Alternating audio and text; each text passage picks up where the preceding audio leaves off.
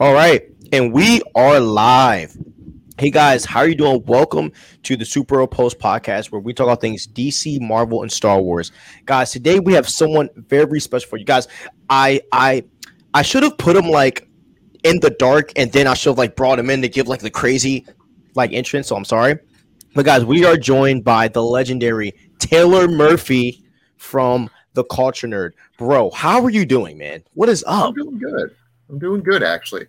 Um, Going to school, working, got kids, living the life. So, Awesome, bro. And obviously, we are joined by the usual Comics Cuts. What's up, brother? How are you? What's up, man? Happy to be here. We got a good topic today. Taylor, just wanted to shout out. Thanks for coming on. You're the first guest we've had, so we feel pretty awesome that we got a big name like yourself to come on. We appreciate it, and I think the listeners are going to really enjoy him and his perspective that he has on things. We talk from time to time, and I always appreciate your opinion. So cool to have you on. well, thanks for having me. Of course. Thank you so much, man. So before we get into the rankings really fast, because we've been having this like debate with a bunch of people. Did you like Ant-Man? Which one? Quantumania? I love the first one because it's quirky and it's fun and it is a heist movie. Second one, not my bag. Third one, very rushed, very problematic, and you can kind of tell that it was the product of a short deadline with a very crunch of work. So it felt like a lot of good ideas were either cut out of the editing room or just left on the drawing board. So. So how do you feel about like the MCU right now, like as a whole? Like, do you like the road that they're going down, or? I I like the MCU. I think a lot of people who think that I'm a diehard DC fan forget that I do love the MCU and I do see all the movies, and my top 10 is slightly different than everyone else's typically because most people put the first Thor movie at like the bottom of their list, and the first Thor movie to me is like my top 3. Like I love it to death. To me it's the best of the Thor movies except for Infinity War, which is 100% a Thor movie. So but in terms of the MCU as a whole, I think the last phase that we had, phase 4, was very clustered. It was very kind of all over the place, and it really felt like they were in kind of this vacuum because the loss of Iron Man, the loss of Captain America. They had to like, let's fix the roster. Let's just throw in as many characters as we possibly can, and some of the projects were pretty fantastic, but at the same time, it really felt aimless, and that was a big issue that I had with it. Was that you have Miss Marvel, you have Moon Knight, you have She-Hulk, and where do these projects fit into the grand scheme of things? They will definitely fit in later on, but there was almost like with the first Marvel Phase 1, it was here's the main roster and here's the payoff at the Avengers at the end of the phase. And Phase 4 just felt like it was, we're going to just build it as big as we can so that in Phase 5 actually makes sense. And it just felt like kind of disjointed because I personally loved Moon Knight, but I don't see Moon Knight fitting in, even in Secret Wars. I don't see it happening because I think Moon Knight is kind of his own corner. And unless they're going to go this route where they end up making that long-rumored Midnight Suns movie miniseries where it's like Punisher, Daredevil, Moon Knight, and all those characters, if that's a real thing, that makes sense. I want that because, I mean, we've already got all the pieces. All the rumored pieces were Punisher, which is now back. We had Werewolf by Night, which has his own mini event movie, and Moon Knight, and there's supposed to be a couple others that haven't popped up yet. But if they do, then I'm all for it. But even then, like, how do the Midnight Suns fit into the Secret Wars unless they're just going to randomly show up in that movie and be like, oh, cool, they're there, So to me, the latest phase of Marvel, it's been very disjointed, and I love the multiverse stuff, but I feel like they were trying to bolster their ranks before they explain what the story actually is. 100%. 100% agree. And like now apparently the whole Captain Marvel thing has me tripping out now because apparently Secret Wars might be getting moved to like 2027 or 2028, And so now they're taking out all of these kind of hints that were going to hint towards King the Conqueror. So I'm not gonna lie, bro. I'm like a little confused about what the MCU is going to be doing these next 3 to 4 I years. heard that So rumor too, but everyone I've spoke to behind the scenes has said that Secret Wars news about it being pushed like 4 years is not true. good. Okay. Because like everyone I've talked to, like there was My Time to Shine, Daniel RPK. I reached out to Daniel, and he said no, that's not a thing. It's not going to jump back that many years. If anything, it'll be pushed back 6 months at most. So good. that's Okay. about it. Sorry.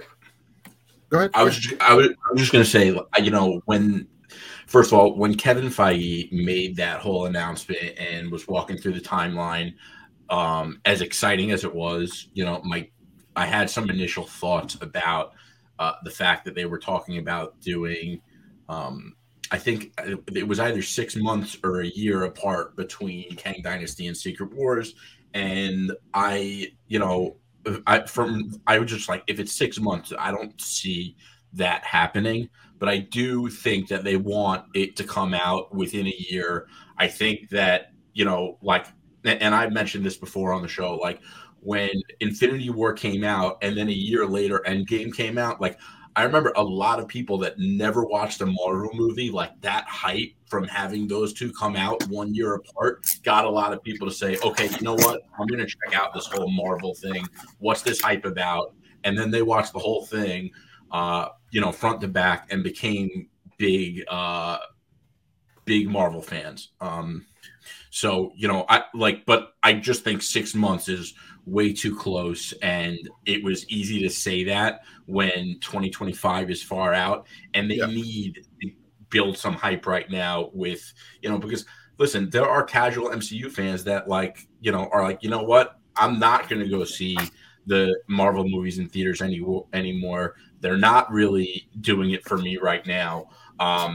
So I think that there was a lot riding on that timeline announcement, and Kevin Feige wanted to put, some hope and faith back into some fans that have been disappointed.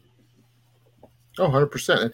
And to me, it reminded me a lot, like maybe it's something that you guys don't remember because you're probably just too young, but back in 2003, when I was in high school, the Matrix movies had Matrix 2 and Matrix 3 6 months apart. I think it was in May, Reloaded came out, and then like November, Revelations came out. And that was a huge deal because that was the first time that you saw a movie that was filmed back to back that also pumped out two massive movies in 1 year. I think that's what Marvel was trying to go for, but at the same time, as we saw with this latest phase, Wakanda Forever was good in its own regard, but I also felt it was very lacking because you had the loss of Chadwick and then them having to rewrite the whole movie and then still maintain that same release date. So it felt like they were really under the clock there. And same thing with what we had with the new Ant-Man, where they said that the special effects suffered because they diverted members over to Wakanda Forever. If you have this many movies happening this fast in this succession, you're going to run into that same issue where Secret Wars may not look as good as King Dynasty, or King Dynasty may not look good as Secret Wars, or any of the other movies in between may not look, because they're going to bolster their ranks and just get as many artists working on it, or it's going to suffer. And I felt like they were putting too much too quickly, and they did need to breathe it out a little bit more. I agree. That's a really good point. I agree. Yeah, I am. I'm very interested to see what the next move, because it does. I mean, Feige did say that they are going to, slow down. So very interested to see what. I'm very interested to see what these next films are going to point to in regards to King the Conqueror, because, I mean, and this will be my last point before we get into the our rankings. One of the things that it kind of felt like in Phase 4 is that it felt like there were a lot of times where you could have introduced different versions of Kang in Phase 4 and they just weren't at all. Like the whole time, bro, I thought that Rama Tut was going to be in Moon Knight because obviously the whole Egyptian thing, and then we just get no parts of that at all. And then we even get to see someone like Bast and Thor, but then we don't see Bast in Black Panther. Yeah, and it just kind of felt like they were just throwing out a bunch of cool ideas, but they weren't following through with any of them. And then at the end of Ant-Man, we get Rama Tut and obviously all of the rest other of them, yeah. Kings. So yeah, it's just it's just been weird how a lot of things have been coming together. And like the one thing that's not also helping is his Loveness keeps running his mouth every interview, and I don't know if he's like trolling or not, but like I do kind of miss where like when we were going through the Avengers stuff, no, like none of the people in Marvel were really talking that much, you know what I mean?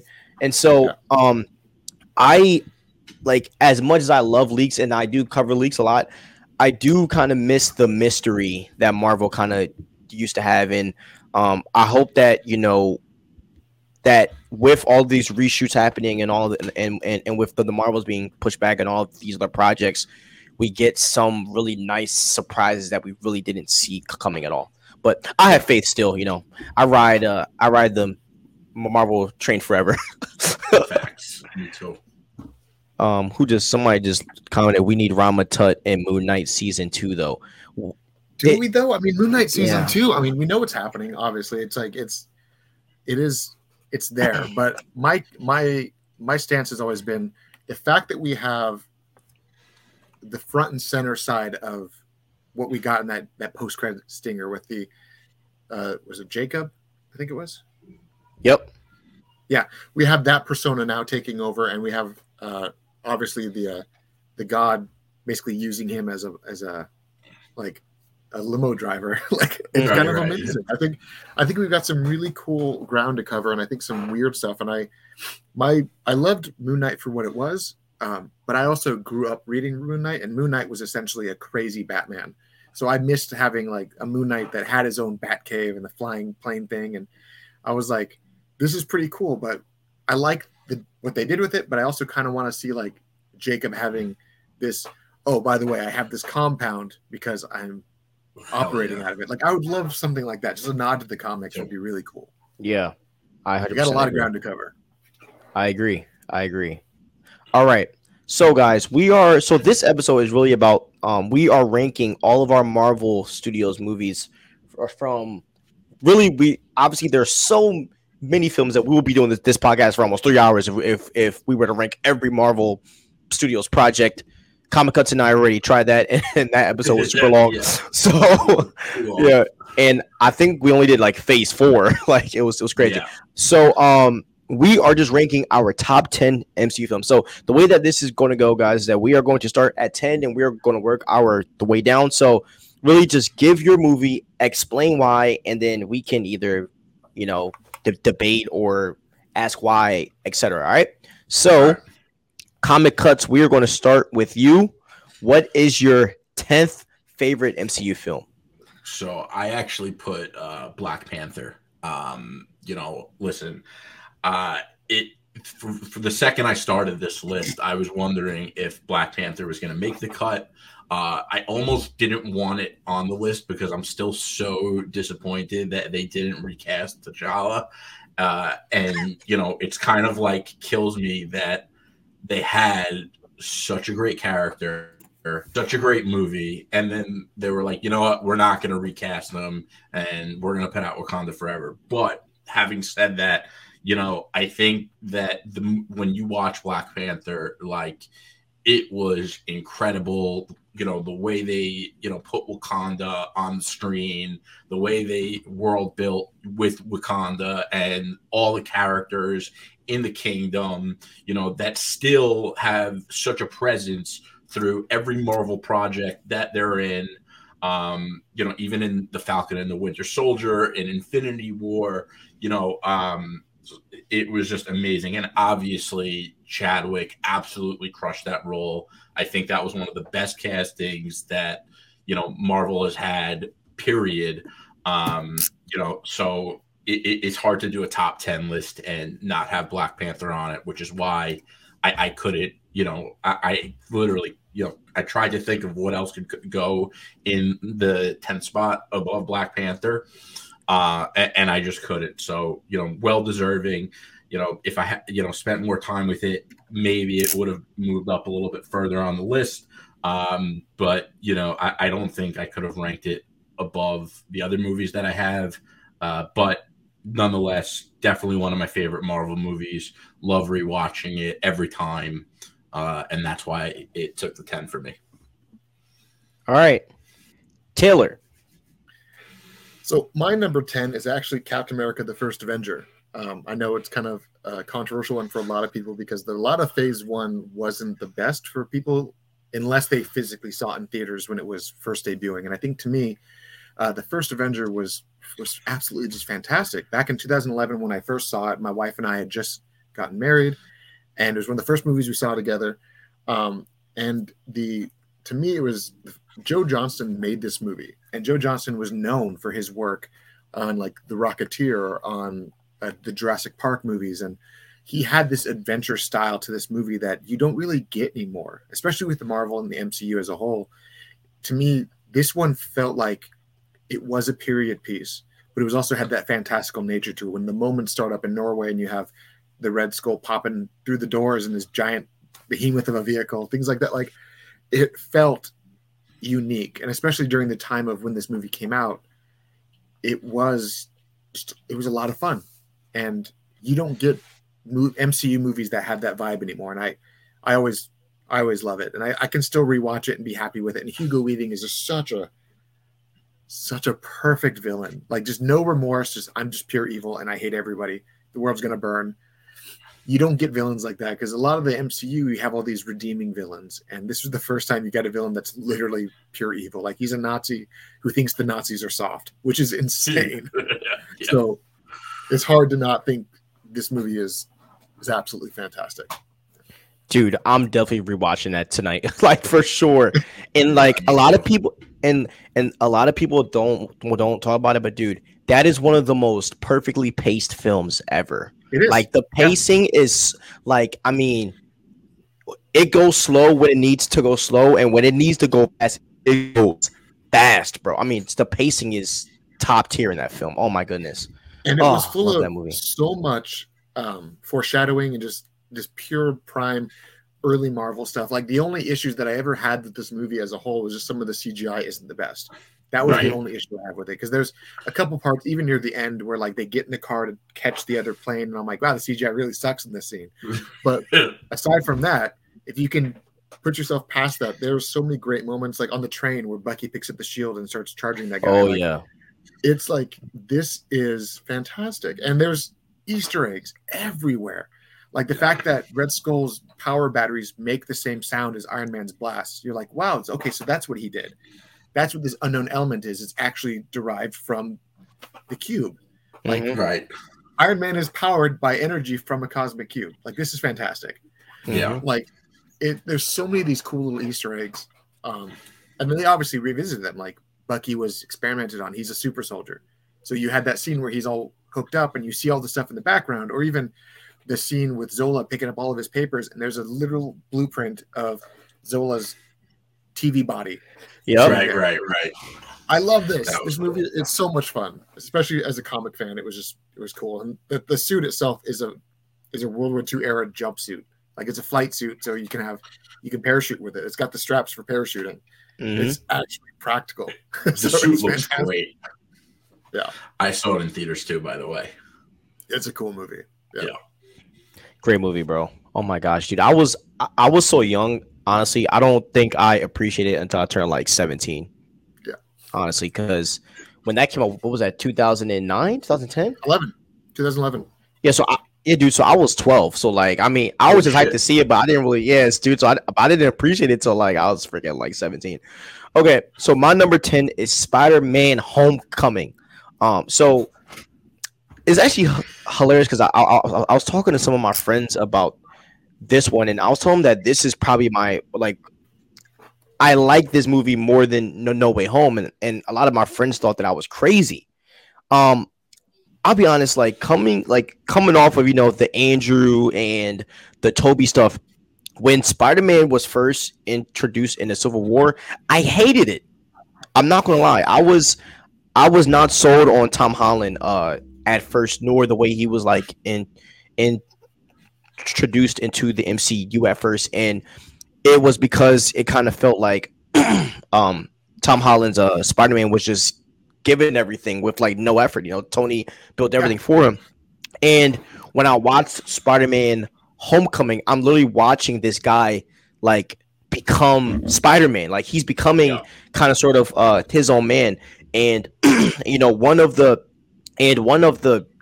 biggest parts of me. I mean, I even got like emotional watching this when I first saw it was when Tony took everything away and he still went after Vulture in that pajama suit. You know what I mean?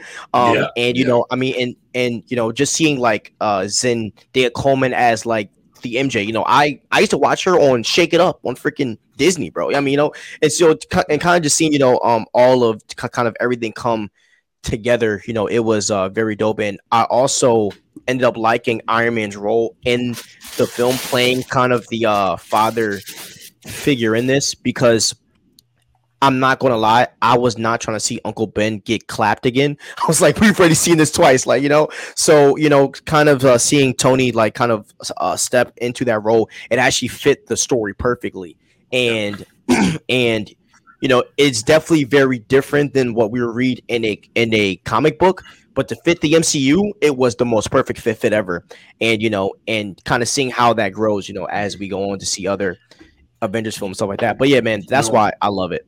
I really do think that with the whole like MCU Spider-Man trilogy, they really did a good job of, number one, showing Peter Parker's sacrifice. Like every single one of those movies, he has major sacrifices that he has to make, and they really mature him through the trilogy really quickly.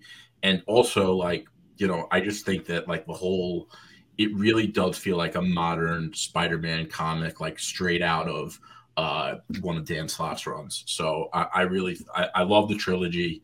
I have some Spider-Man on my list as well. And, I think Tom Holland really did kill the role. I just hope he doesn't take too many roles like Uncharted, because I don't want his reputation to become, like somewhat reminiscent of Nick Cage. And then it hurt his, his Spider-Man portrayal in some people's eyes, because I think that might happen. I liked Homecoming. It's not on my list, but it's up there. To me, my gripe with Homecoming has always been just the duality of Peter Parker Spider-Man and how he fit into the MCU. There was an interview actually with Andrew Garfield about the Amazing Spider-Man films and the potential of bringing Garfield into the MCU. And he said that of all of the Avengers, the only character that Spider-Man would be friends with is Captain America. And he would find Iron Man being over the top and pretty much the physical embodiment of everything that he's not. That's so funny. I loved that explanation because he understood the characters. He understood all of that. And basically, Iron Man is like a good guy version of his arch nemesis, right? So I saw his explanation of it, and then I saw what they did with the MCU, and they were like, oh, he's going to be essentially Iron Man Jr. He's going to just be like always like wanting to be Tony. Tony's his idol. And I'm like, it's as a longtime comic fan, that's kind of a betrayal to the characterization, because Peter was always struggling, and then he has this benefactor who comes in and just kind of, here's the suit, here's all this cool stuff, here's all this stuff. And I was like, all right, I'll sit through it. And Homecoming did a good job of fixing a lot of that for me, especially with taking the suit away halfway through and all of that. Like, that was good. Far From Home was a step backwards, but to me, No Way Home is one of my top 10 movies, just because of my love for the other two Spider-Mans, and it was just exactly what I needed it. But in terms of Homecoming was, to me, it was weird, because the first appearance we saw of Holland in Civil War felt like a different Spider-Man than what we saw in Homecoming and beyond. Agreed. So agreed. I liked what they did with it, but I also felt like there was some kind of a weird shakeup in continuity. So that's why it's not higher on my list. Like, obviously, he has a different room now. He's got a different apartment. He's got a bunk bed for some reason. Like, I didn't understand how that was a thing. I was like, why is his... Out of the course of 6 months, like, his whole life has moved around, and it looks like he's lived in this one for a while. So this is weird. It just felt like continuity-wise, it was a little weird. Do you think that the next trilogy of Spider-Man is going to be more grounded? Do you think he's going to team up with the Fantastic Four and they're kind of fill the Iron Man It role? has to be, right? I mean, at the end of No Way Home, he's essentially a high school dropout getting his GED. He's going to be probably working for the Daily Planet trying to make his rent. His suit is 100% homemade now because the tech in the other suit doesn't recognize him anymore. Like, there's so many things about it that I'm like, this is the Spider-Man I was waiting for. We got 3 movies that turned into an origin. Now we're getting comic book Spider-Man. But then back to my biggest issue with Homecoming and the new trilogy as a whole was it felt like Peter Parker was based more on Miles Morales as a character from the comics than he was actually Peter Parker. Because interesting point. Everything on the first set of the Ultimate Spider-Man comics with Miles in it, that's what we had here. Like you had Ned being the guy in the chair. That didn't exist ever in the comics except for Miles having his guy in the chair. They just renamed all the secondary characters for this movie and then gave them names of comic book characters from Peter's world, not Miles's world. It was like, I know this story, but this is Miles's story. Really good point. And that's why I don't want, and like, I would love, and I mean, this might be a reach for, I don't know if they would do it because of like how much capital those 3 draw. I would love if Ned and MJ sat out the first 2 films and let Peter, and I would love for Peter to befriend 2 new people, maybe Harry Osborn. I think that would be awesome if we got Harry Osborn. Introduce Harry and Gwen, introduce those 100%. 2, and then have him go through community college with Harry and Gwen, and then Gwen dies, and then MJ comes back into his life. Boom. There you go. Dude, that would be really awesome. And then give us 3 more movies. Okay. Just keep it going. I do think the Fantastic Four Spider-Man team up is inevitable. And I also think, and I've said this before, like, I really am curious to see what they're going to do with Fantastic Four, just because, they're saying it's going to be different. I'm sure they know it has to be different because they've never had a, successful Fantastic Four movie yet. And there's just so much Spider-Man and Fantastic Four teaming up in the comics. But like, I think it might help the Fantastic Four movie, but I don't think it would help what real fans want to see from Spider-Man. I mean, it'd be a little fun to see the Amazing Bagman on screen for like at least 5 minutes. That would be hilarious. That would be hilarious. All right, guys. So we are at number 9. So Taylor, we're going to start with you, bro. What is your number 9? My number 9 is actually Endgame, Avengers Endgame. It's not higher in my list just because of the fact that I love all these other films, but Endgame to me, aside from its myriad of plot devices and continuity head scratcher moments, it was a lot of fun. And it was also, it was a movie that really showed us the stakes, aside from the fact that there was some weird, like I said, plot stuff and head scratchy stuff. Because if you play with time travel and then you take villains out of that timeline and then kill them in your timeline, that means there's a timeline where they never existed. So why aren't we following that timeline now? Because that timeline sounds more. So it's like, I had some headaches with that movie, but I really loved just so many of those moments in that movie where the heroes got to be the heroes, and there was a lot of breathing room. There was a lot of fun stuff. Didn't really care much for Fat Thor or Bro Thor, or whatever they called him. I thought that was very hokey, but I did really love when he got when he powered up again, and he had that like the awesome Viking look with the braids and everything. I'm like, oh, that's super cool. But it's really hard to not acknowledge the fact that Captain America picked up that hammer and just went nuts. It was so cool to see. So that's my number 9. All right. Yo, by the way, that moment is forever stamped as probably like a top 3 greatest moment in MC history. When that hammer goes in the air, you know right where it's going. You know where it's going. As soon as Thor's laying down and the axe is coming, and you see the hammer lift up, I'm like, oh, Captain America! And like, I started getting excited.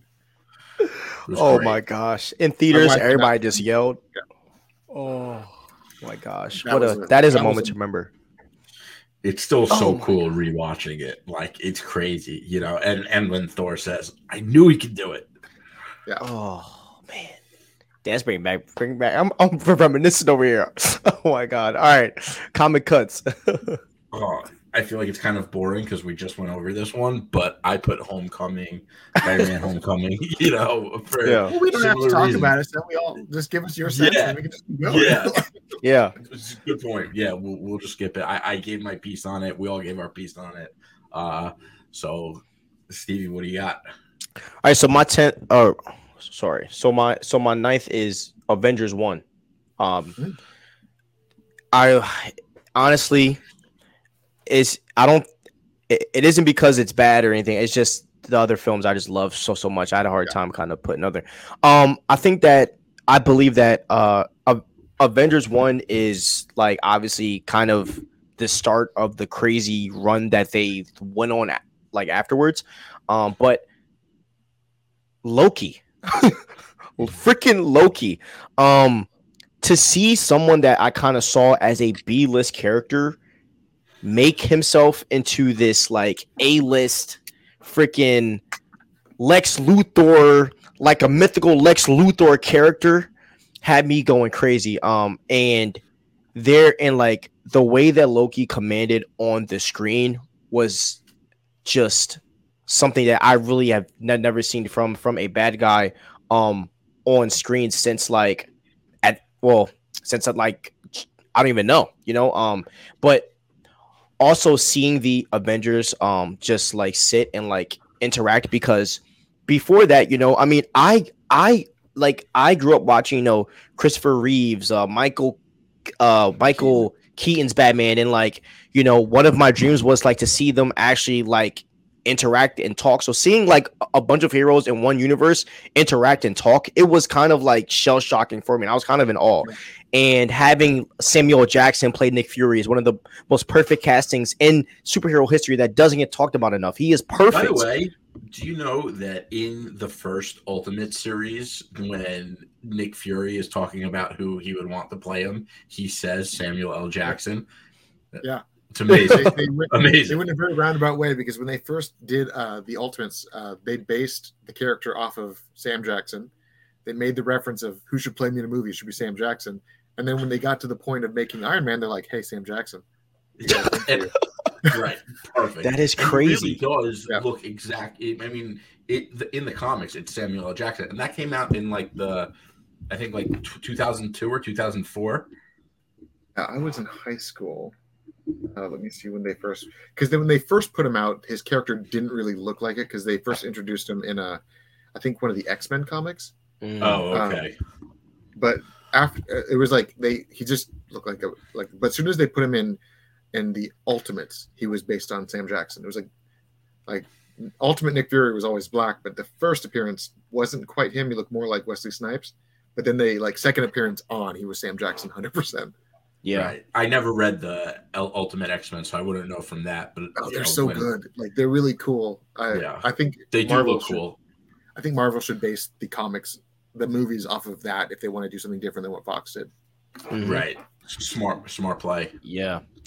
But yeah, so like, I mean, like Avengers, actually, I'm pretty sure it came out on my birthday as well. So I mean, like that movie for me was just a freaking like staple in just the start of the quality. I actually thought Thanos was going to be in that film, to be honest. So I was a little like, when I was a kid, like I was kind of upset that Thanos didn't like pop up in the film. But the hinting, so like Avengers gave us so much, but also offered so much, and just seeing like Hawkeye suit up. I never thought that I would see Hawkeye wear purple, and we got to see Hawkeye in purple. It was just like, and a lot of people don't talk about Captain America's suit. A lot of people roast that suit. That is one of my favorite Captain America suits ever. I'm not going to lie. And also that Coulson line when he's like, I think I forget the exact line, but I think traditional is what people need right now. Like, and Coulson just being like a diehard Captain America fan was awesome. And yes. It was sad when he died, but like it gave that movie so much heart. And I think that it also set up the a major like benchmark for the Avengers movies, like the battle scene at the end when Iron Man, flew into the wormhole, and also pat himself on the back for it in Age of Ultron. But like, that battle scene was amazing, and when that movie came out, like it was like nothing anyone's ever seen before. So yeah, it's on my list too. But yeah, Exactly. And like this might sound dumb, but like Superhero Squad, like to me, like that's one of the most hilarious shows I've ever watched in my life. And the hella carrier, that was one of like my favorite things like in the freaking show. And like when we got and like when I and like when like because don't you know how like Cap was like while walking on and then it just like flies in the air. I actually bust out laughing like during that scene because it just reminded me of like just Superhero Squad and that show. So yeah, this movie is freaking amazing. Okay, all right, so let's get to number 8. Okay, number 8, we are getting thin. Okay, we're going to start with comic cuts. What is your number 8, homie? I'm glad no one's said it yet, but Guardians of the Galaxy, I love that movie. I thought that, first of all, when the MCU does something that's like in space, I feel like they crush it every time. Like I didn't know much about the Guardians of the Galaxy when that movie came out.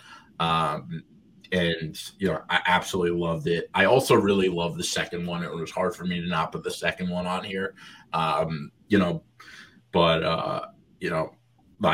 Star-Lord, Drax, Rocket, like just the chemistry between them was like nothing else. And I thought Ronan was great. I wish that there's sometimes my one complaint though about like that movie, and it's not an uncommon issue I have with the MCU. Sometimes I think they kill off really good villains when they could have done more with them, and I think that was the one issue I had with the Guardians of the Galaxy. But like just seeing that team come together, learning about like Nova Corps, it was awesome. Yeah, the Guardians is actually in my top 4. So it's definitely a movie that I love. I love the soundtrack. I love the way the music helps tell the story too. I thought that was such a cool touch. Great point. One of the things that I really like about James Gunn as a director is the fact that he uses his music to also convey emotions, and it's not like how it was with Iron Man, where like you just get pumped up because there's AC/DC playing. Like each song is selected specifically to help tell that story. And that's where I thought was such a fantastic way of adding more subtext. And like you said, yes, losing Ronan as quickly as we did, that sucked. Seeing him again a couple more times, the MCU was all right, but I thought that version of Ronan should have kept going around because that was the extremist Ronan, the violent Ronan. It was also one of the first times in the MCU where you actually had a villain kill someone so mercilessly, like with the hammer, and then just draining his blood into the thing. I'm like, okay, this is badass. Cool.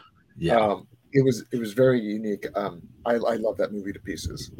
Same, bro. Guardians is a great film. I mean, like James Gunn is just not afraid to give you something very colorful and very different from what we have seen. And like just to think that he took a superhero group that a lot of people didn't really know about, like a lot of like just regular casual Marvel fans didn't know about them, and James Gunn introduced this group of heroes in the most perfect way ever, and I mean, and not to even talk about, the castings that are just spot on with Zoe and Chris Pratt and Dave. I mean, great film. So yeah.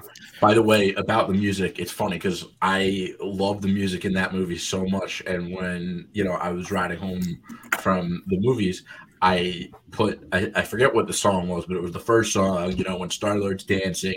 Come and get your love, yeah. And it was that's my freaking ringtone, bro. That's a great ringtone. Yeah, it's my ringtone. But it was good, but it didn't hit the same as it did when it was in the movie. Yeah. Really? Yeah. Even though the movie was fantastic, and I also loved how they brought it back in is it Endgame that they did it? Yeah. That scene was fun. Seeing it from the other side, where he's just singing awkwardly to himself. And they were just like, "What an idiot!" Yeah. Yeah. Oh gosh, what a funny scene. Okay, all right, Taylor, what is your number 8, bro? My number 8 is actually Spider-Man: No Way Home. I felt like for a lot of the time for the MCU Spider-Man, it was like very much kid gloves for a lot of his stuff. Like, especially with the previous one, like Spider-Man: Homecoming was great, but I mean, it felt like a lot of the movie was setting up something bigger, you know, and they had the Scorpion cameo, they had the Vulture, they both get captured, but and then the second one, I don't know, I felt they just grossly misused Mysterio, and it also felt like that movie was like, oh look, another villain who hates Tony Stark. Oh, cool. Mhm. Right. But when No Way Home came about, and you had like, let's crack open the multiverse because Spider-Man is being selfish. Like that was probably, I thought that was pretty fun, and I loved seeing all the other villains come back. I loved seeing the other Spider-Man. Like that was just absolutely fantastic. But they didn't even like pull any punches. The death scene with Aunt May was like, this is finally so like the studio finally treating Spider-Man correctly. Right. I'm ready for this Spider-Man to like, Spider-Man needed in the comics. He's mopey, he's whiny, whatever. You can say what you want, but the reason he's like that is because everything in his life is crap, and being Spider-Man is the best part, and that's because he also has that responsibility because of all the damage that has happened in his life. Like, this was the first time that Spider-Man felt like, okay, Tony's gone. No more person there. Okay, Happy doesn't remember him. Okay, that sucks. Aunt May is dead. But he met 2 other Spider-Man who showed him like, hey, don't fall into our pitfalls. But like, there was so much about that movie, especially the second half, that I just like, here is Spider-Man that he should have been the entire time he was in the MCU. Yeah, I agree. You know, I love that movie. I do wish that there were some villains from Tom Holland's Spider-Man universe in it. That was my one complaint. But like, whenever I watch that movie, like, it's a haymaker of an MCU movie. Yeah. It goes really deep. Again, like, big sacrifice for Peter. But I also want to call something out on Far From Home. Like, I liked it when I saw it in the theaters, but like when I rewatch it, there's just not enough Spider-Man in it. Like, Yeah. he didn't even like put on the suit till like the end of the movie. And so, but I think No Way Home was huge. Like you said, being selfish with becoming, he was being selfish for being Spider-Man, and that's why they opened up the multiverse, going through the mirror dimension with, Doctor Strange, and kind of introducing everyone to like how crazy the multiverse could be. And don't get me wrong, I think everyone loved No Way Home, but I also think like if Phase 4 was a little more tied together, I think No Way Home would get even more praise from the fans. Yeah.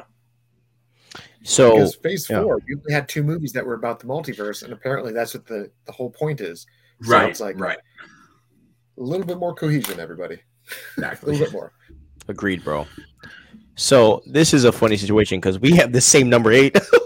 My number 8, yeah, my number 8 is also No Way Home. Obviously, we get a super deep story, and obviously we get Toby and etc.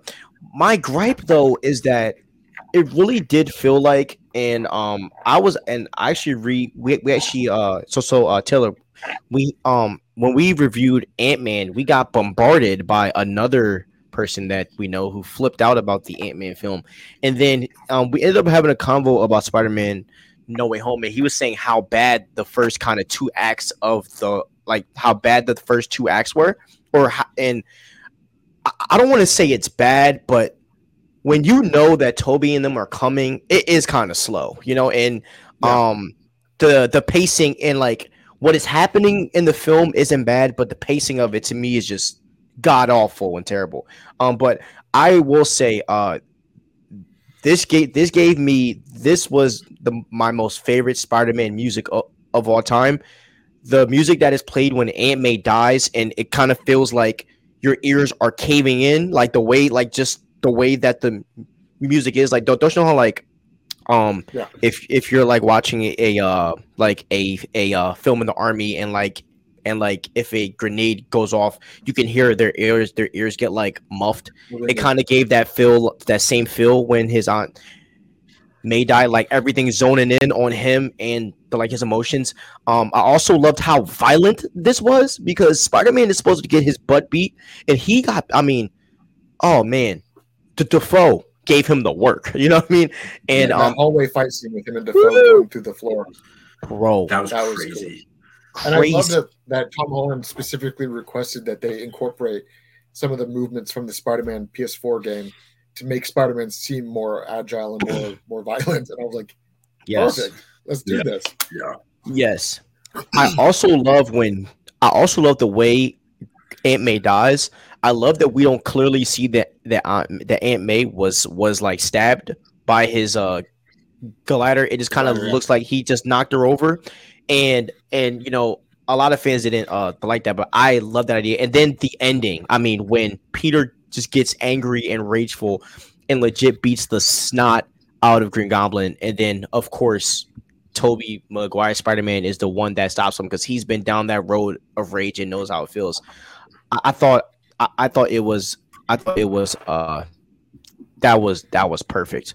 But Jerry, I do agree that I wanted Mysterio to be in this. I thought that he was going to kind of play a bigger part in this film. Like, I thought he was going to be a part of this whole sabotaging Spider-Man. So I was kind of a little upset, because I thought that Mysterio was like the only good thing that came out of Far From Home. And I was kind of theorizing that we were going to get a variant that is the actual comic book version of Mysterio, not the freaking hologram one. So that was a little bit of a letdown for me. But yeah, man. Yeah. Number 8. All right, fellas. We are at number 7. Surprise me. Let's see. Eeny, meeny, miny, mo. All right. Comic cuts. What is your number 7? No Way Home. Oh my god.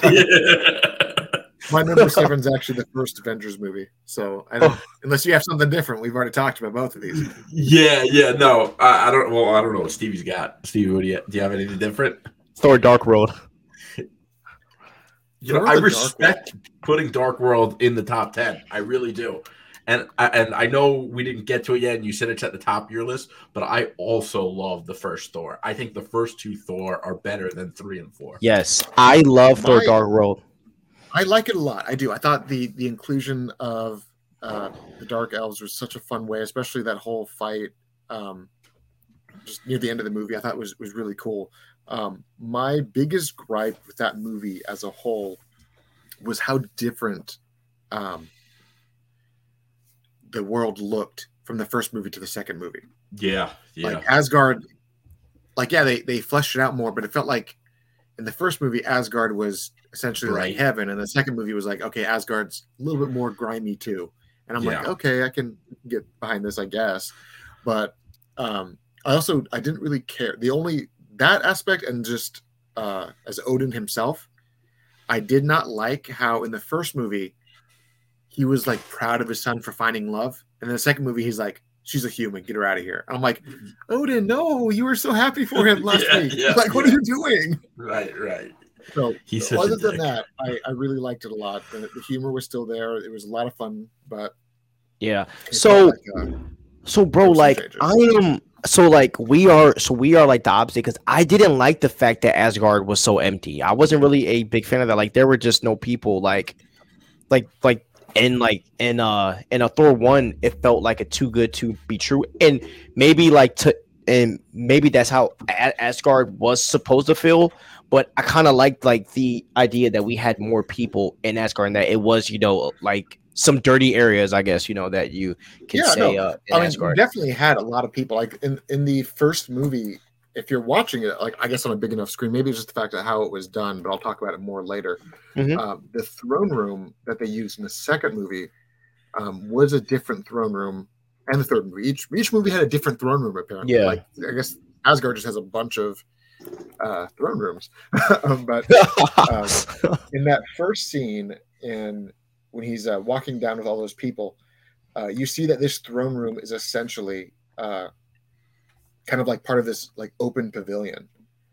And let me find you a picture, because this is the yeah, here we go. I'm just going to throw it up so you can bring it up. But in that scene, if you actually watch it and notice, there are a ton of people there. But I guess maybe just the way the camera was at, the framing of it all, it looks like there's less people than the second movie, but there was, like, from the longer shots, the wider shots, there was like cities worth of people scattered in the background. So I think it was just the way they filmed that first movie that just felt like, it was a little empty, but it's also most of the movie spent inside the castle. True. So that's why it was, I'm like, okay, yeah, there wouldn't be random civilians walking around the throne room. Like, makes sense.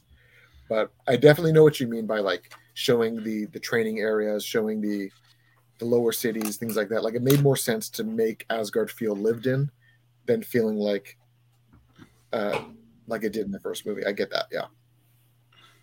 I agree. I was going to show the throne room really quick before we switch up. And guys, that is the throne room. Yeah, if you look in the outer corners on each side, there are still hundreds and thousands of people outside of the main pavilion. Oh, yeah, if you look over here, true. Yeah. So, and especially if you look at the scene leading up to this one where he's walking down, there's just people everywhere, but it's really like blink and you miss it kind of a shot. So they didn't do a good job showing how many people were in Asgard in that first movie. But there was a couple scenes where you're like, okay, it's like New York style. Like, that's how many people live here. Yeah. Yeah. So it's a great shot too, with everyone in gold and Thor just standing out with that red robe. Beautiful. Yeah, so, but yeah, man, I love Thor Dark World because, I mean, shockingly, Jane is honestly one of my favorite, I would say, like, superhero girlfriends. I have a thing for scientists. I don't know why. I just think it's very, like, attractive, and I just think that Jane was just so cute with, like, you know, her little sciencey self, just like running around, just like schooling everyone. But I really do love just Malekith, bro. Malekith is one of my favorite villains, like, in the MCU, and I thought he was done dirty. To be honest, I wasn't really a big fan of the way that he died, but to me at least, Malekith was very, like, menacing. Like, just by the way he looked and by the way he talked and the way he fought, he was a very menacing villain, and I just love the idea that we were kind of like exploring more of the mythos of, like, just the Asgardian people and who their enemies are. And I love the idea that they went back. You know what I mean? So sorry, bro. What were you saying? No, I was just saying, speaking of Malekith, and, like, the one thing I also think they did a really good job with in the Dark World was hyping him up via Odin's backstory on Malekith. You know, like, that just made him seem like really menacing and, like, bigger than life, because, you know, obviously Odin is Diesel and, you know, been around forever. So if you're gonna hear Odin talk about how bad someone is, like, you better believe it. Exactly.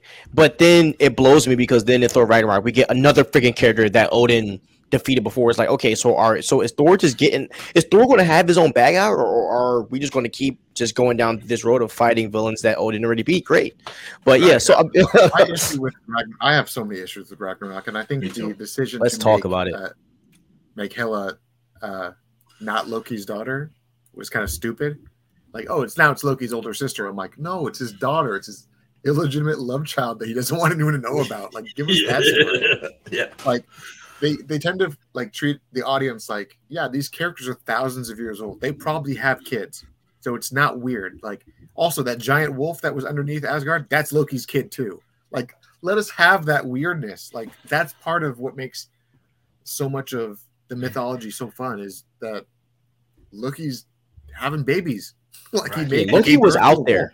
And like, Loki's such an integral character to the MCU. He's the first Avengers bad guy. He introduced Kang, like, you know, and So I just think that like the more you could like make, the better you can make Loki, like go with it. But I will say like Thor Ragnarok, you know, in when I saw that movie, like I enjoyed it. I didn't enjoy it as everyone else, but in hindsight, I think that that movie is the most problematic movie of the MCU, and I think it's to blame for a lot of the problems we have today. I think it's to blame for people, Ragnarok? oh yeah, everything's sure. a comedy now. Everything's a comedy because most people didn't like Thor. Most people didn't like Thor Dark World. So they brought in Taika Waititi. They made Thor Ragnarok a comedy. Most people that didn't like the Thor movies before loved Ragnarok. They doubled down on it and they made the worst MCU movie of all time, Thor Love and Thunder. And they were like, you know what? Ragnarok worked. Why don't we put more comedy in everything? And now we're getting a bunch of sub-mediocre movies. And people are like, oh, it's too funny. It's too funny. Well, maybe you should have said you like Thor and Thor Dark World, because then we got Ragnarok and then we got Love and Thunder. So, again, I know I'm always blaming the fans, but I'm blaming the fans again. I watched Love and Thunder the day it dropped on Disney Plus because I didn't want to see it in theaters because I saw it. I'm like, I'm not going to spend my money on it. We'll see. I watched it at midnight. The moment it dropped, I put it on and I'm like, my wife asked me the next morning, how was it? I'm like, it was frustrating. And she's like, why? I'm like, because there's so many things in it that I did like. Like I loved the intro with Christian Bale and his daughter. Like that was peak MCU kind of stuff. I'm like, I loved it. But then so much of it went wrong. And I'm like, there's even a part in the middle of the movie where it looked like they filmed it on like a handheld camera and it's a rom-com that looked like the budget was $50. Yeah. And she's like, what? I'm like, no, I'm not even exaggerating. Like it didn't feel like it was even in, it was like, looked like TV soap opera stuff. And she's like, what? I'm like, I don't know. But yeah, that one hurt. There was so many things about it that just didn't work to me. And the overuse of humor and the grave misuse of Christian Bale, it's like another one wasted, man. Another one wasted. Like, that one hurts. But the scene at the beginning of the Guardians was pretty great. So agreed. And then like the ending of Thor Dark World, like the ending with Loki on the throne, like I was like bought in at that point. And then obviously Ragnarok just dishonors it so hard. But I'm not gonna talk about it. I'm not gonna get mad. It's all good. But yeah, so Thor Dark World. Okay, we are going to number. I think we skipped Avengers. No, we talked about Avengers. Okay, but we didn't talk about my number 7. My number 7 was actually Black Panther. I'm sorry, bro. Oh, sorry. Yeah. Oh my gosh, I'm sorry, bro. Was Black Panther. We talked about it briefly. I also loved this movie. My only reasoning for not putting it higher on my list, I think, was the weird CGI crunch in the third act, where the fight that they had on that railway just seemed like cartoony. What do you mean? But when you say like cartoony? If you watch the rest of the movie, the CGI is fantastic.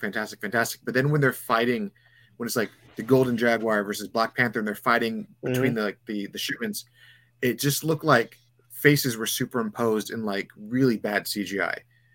And I was like, okay, something happened late in the production that made this scene have to get redone. What happened here? And it kind of takes you away from that scene. But can I ask you guys something about this? Sorry. I just because you guys are like my like mentors in this game, right? Like I am like the young gun. Do you think that T'Challa should have just been single in this movie? So T'Challa having an on-again, off-again girlfriend was kind of a weird thing for me. I felt like, but to me, like T'Challa's true queen was Storm. So like having an ex-girlfriend, I thought was weird. I'm like, no, no one is his equal, so no one's gonna be his equal until he meets the mutant goddess. Like that's how this is supposed to be. Having some random girl from his past somehow be his on-again, off-again girlfriend, and then later his like baby mama was like kind of felt disservicing to the character. Yeah. So I thought it's funny you brought it up because until I rewatched that movie like last year, I forgot that he even had a girlfriend in the movie. Yeah. So, So I think if anything, if that answers the question, I think it's kind of unnecessary if I'm not remembering that, you know. Yeah. But yeah, like but Taylor, I agree with you about that railroad or train, whatever it was, scene. Like the CGI definitely did look weird in that scene, and I'm usually not one to complain about CGI, like, but I agree, it wasn't good. Yeah, it's like there's certain moments in the MCU where the CGI is almost flawless, and then there's some moments where you're like, "What is that?" Like in Civil War, when Tony takes his helmet off at the airport, and I'm like, "Wow, what the hell is happening here?" Like, yeah, the CGI just did not mesh well. But then you have like the same directors just a few years prior with Winter Soldier, and that movie is hard to say anything looked bad in that movie because it just looked gorgeous all the way through. So it's like, so good. What happened when Marvel changed some things? Like, there's clearly some retouching scenes. There's some pickups that happened. They moved some stuff around. Something happened with the CGI here. So, Dude, I'm watching it right now. The way the train is going by, oh my god, this looks bad. Oh my god. It was such a love that cool movie. scene, but it did not look good. So cartoony. Oh my gosh. It's pretty rough. But I don't know. I mean, for every crappy Black Panther scene like that, you get like Marvel pulling out Infinity War, and the whole movie just looks gorgeous. So Yeah. I don't know. They need to hire more CGI workers because I feel like they have the same staff just running on fumes. Yeah. And they're not happy about it. We know that. They're not happy about it. Yeah. Not gonna lie. I also don't like the camera angle. Oh, really? And they say that they don't want to work on Marvel films, period. Are you for real, bro? Out of those contracts. Oh, they can't get it. They want out, but they're still in because they're on a contract. Well, some of them will be like, if it's like a X or Y company, they're like, hey, so we have this contract coming in from Marvel. We need this many people. Put in your bid for your shift. And then some people will be like, I don't even want to be on that movie at all. And they'll try to like find other work to keep them busy so they don't have to work for Marvel. Wow. Which is pretty crazy. That's deep. Yeah. Because you'd think, like, I mean, if you're in the CGI business, like putting a Marvel movie on your resume is probably like, I mean, there's probably not a better brand to have on your resume in the CGI business. Yeah. That's crazy, bro. It's something else. Oh, Marvel. Okay. What a great. Oh, wait. And also, bro, I do not like the camera shots of that final battle either. I don't like how like the camera's like panning like over top of them while they're fighting. That looks so unattractive. It really felt like a different director came in and did that whole scene, and it didn't work. So that was just my one issue with that movie, was that last 20-minute fight just felt disjointed from the rest of the movie. Oh, I will say one more thing though with Killmonger, like they did, even though, and I know he appeared for a brief second in Wakanda Forever, but like, obviously he had his real exit in Black Panther. They did not waste Killmonger. Like, that was an amazing performance. They got, they got their money's worth out of Michael B. Jordan for that. That was fire. Oh, so good. So amazing. Good. Yeah. He's one of those villains that to me, he felt like almost like a Magneto type villain where you're like, I get him. Right. If he wins, I wouldn't be mad. Yeah. But he needs to be stopped. It's funny you say that because Magneto is like my favorite villain in possibly all of Marvel. He's definitely my favorite mutant, like by far. And when I every time I watch X-Men First Class, which is my favorite X-Men movie, I root for Magneto. Best one by far. And they shot themselves in the foot by not giving us that perfect Magneto costume in the next movie. Yeah. Yes, really bro. Good. Yes. Every time that scene happens, he's like, "You can call me Magneto." I'm like, "Oh." So badass. Bro, Fassbender was so good in that role. Oh my gosh.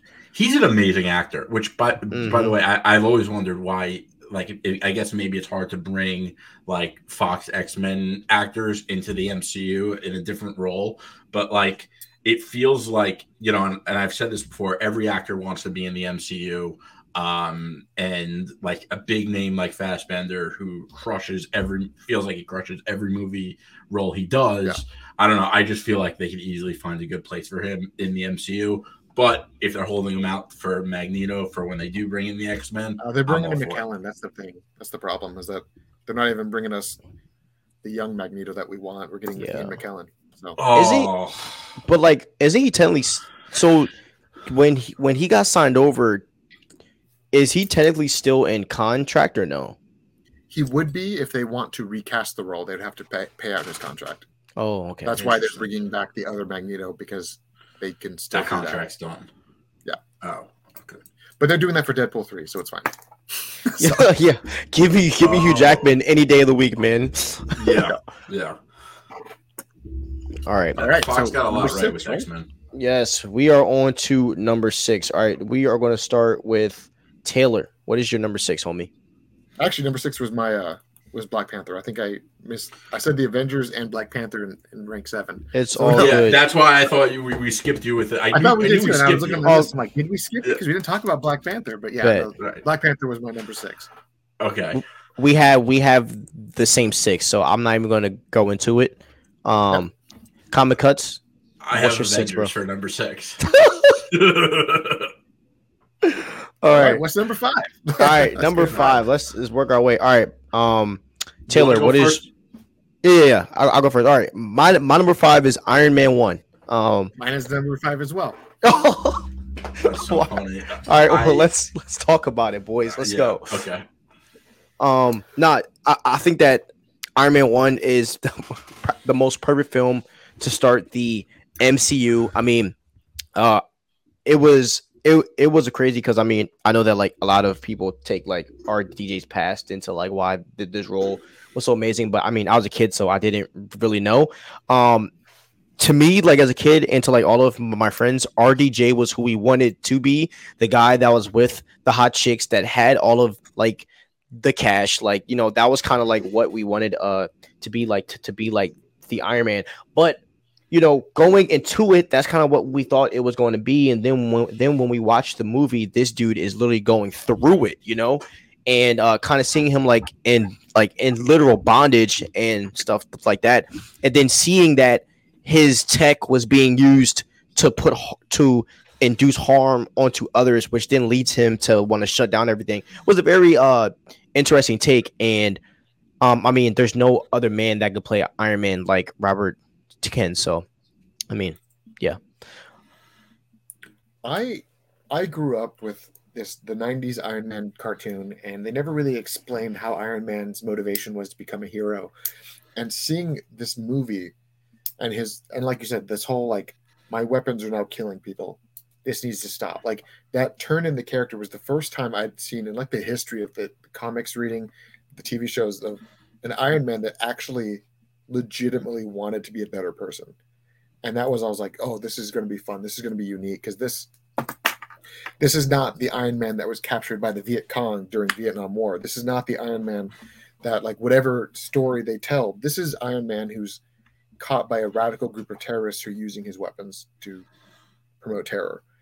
And the Easter eggs aplenty with the 10 rings. And like, don't get me wrong, they definitely messed up the 10 rings in Iron Man 3, and then they kind of fixed it in Shang-Chi, but they're still, like, that first time you see the 10 rings, it was really menacing. And I was like, this is lots of fun. I like this a lot. And the fact that Obadiah Stane went from being just a crappy character to like a really good villain was really fun. And it was Jeff Bridges. I mean, can't go wrong with Jeff Bridges. I feel like every role in this movie, you know, was crushed. You know, Pepper Potts. But like, you know, first of all, I didn't read comics when I first saw this movie. So, but I was always like a big movie guy, always loved superheroes. So like, you know, I saw the trailers. I was like, this looks sick, you know? And I remember when I saw it, I think I saw it like the weekend it came out.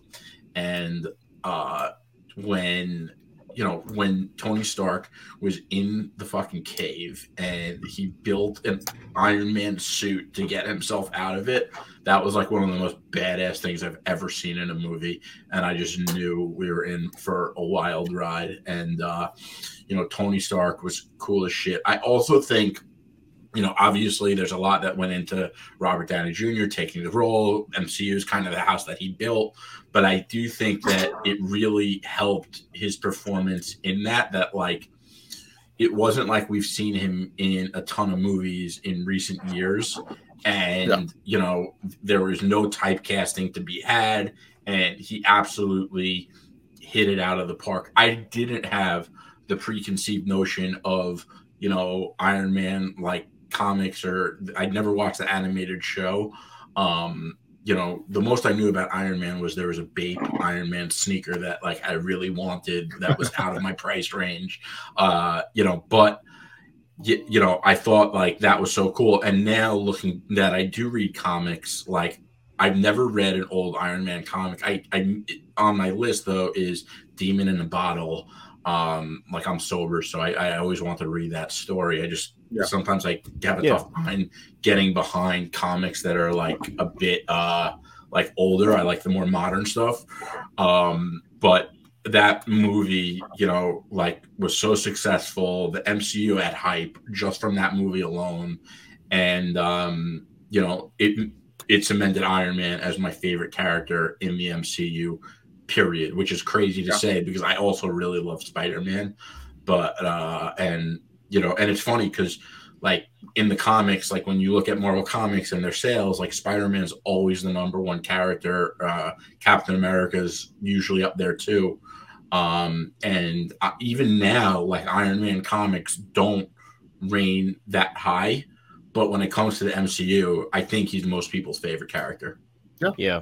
And it's 100% Robert Downey Jr. because all of his legal issues, all of his issues prior to that movie, he was pretty much blacklisted in Hollywood. And then he came out of nowhere and became one of the richest guys in Hollywood because he made the right business decision to jump on this movie that Tom Cruise abandoned because he didn't like how it was going, which is insane. The background behind what made this movie exist is insane. Yep. And I love so much that they made this work and they gave Robert the free reign to make Iron Man his character, which was way better than what the comic book version of Iron Man was. Because comic book Iron Man was like an alcoholic Howard Hughes, and he wasn't that fun. This one was, he's eccentric, he's sarcastic, he's a genius, but he's also kind of a douche. Like he's a lot of fun. Yeah, definitely a douche. I love it, and they definitely made a fantastic story arc with Tony Stark throughout the entire MCU. Just every appearance he's in, you can see it's changing. Exactly.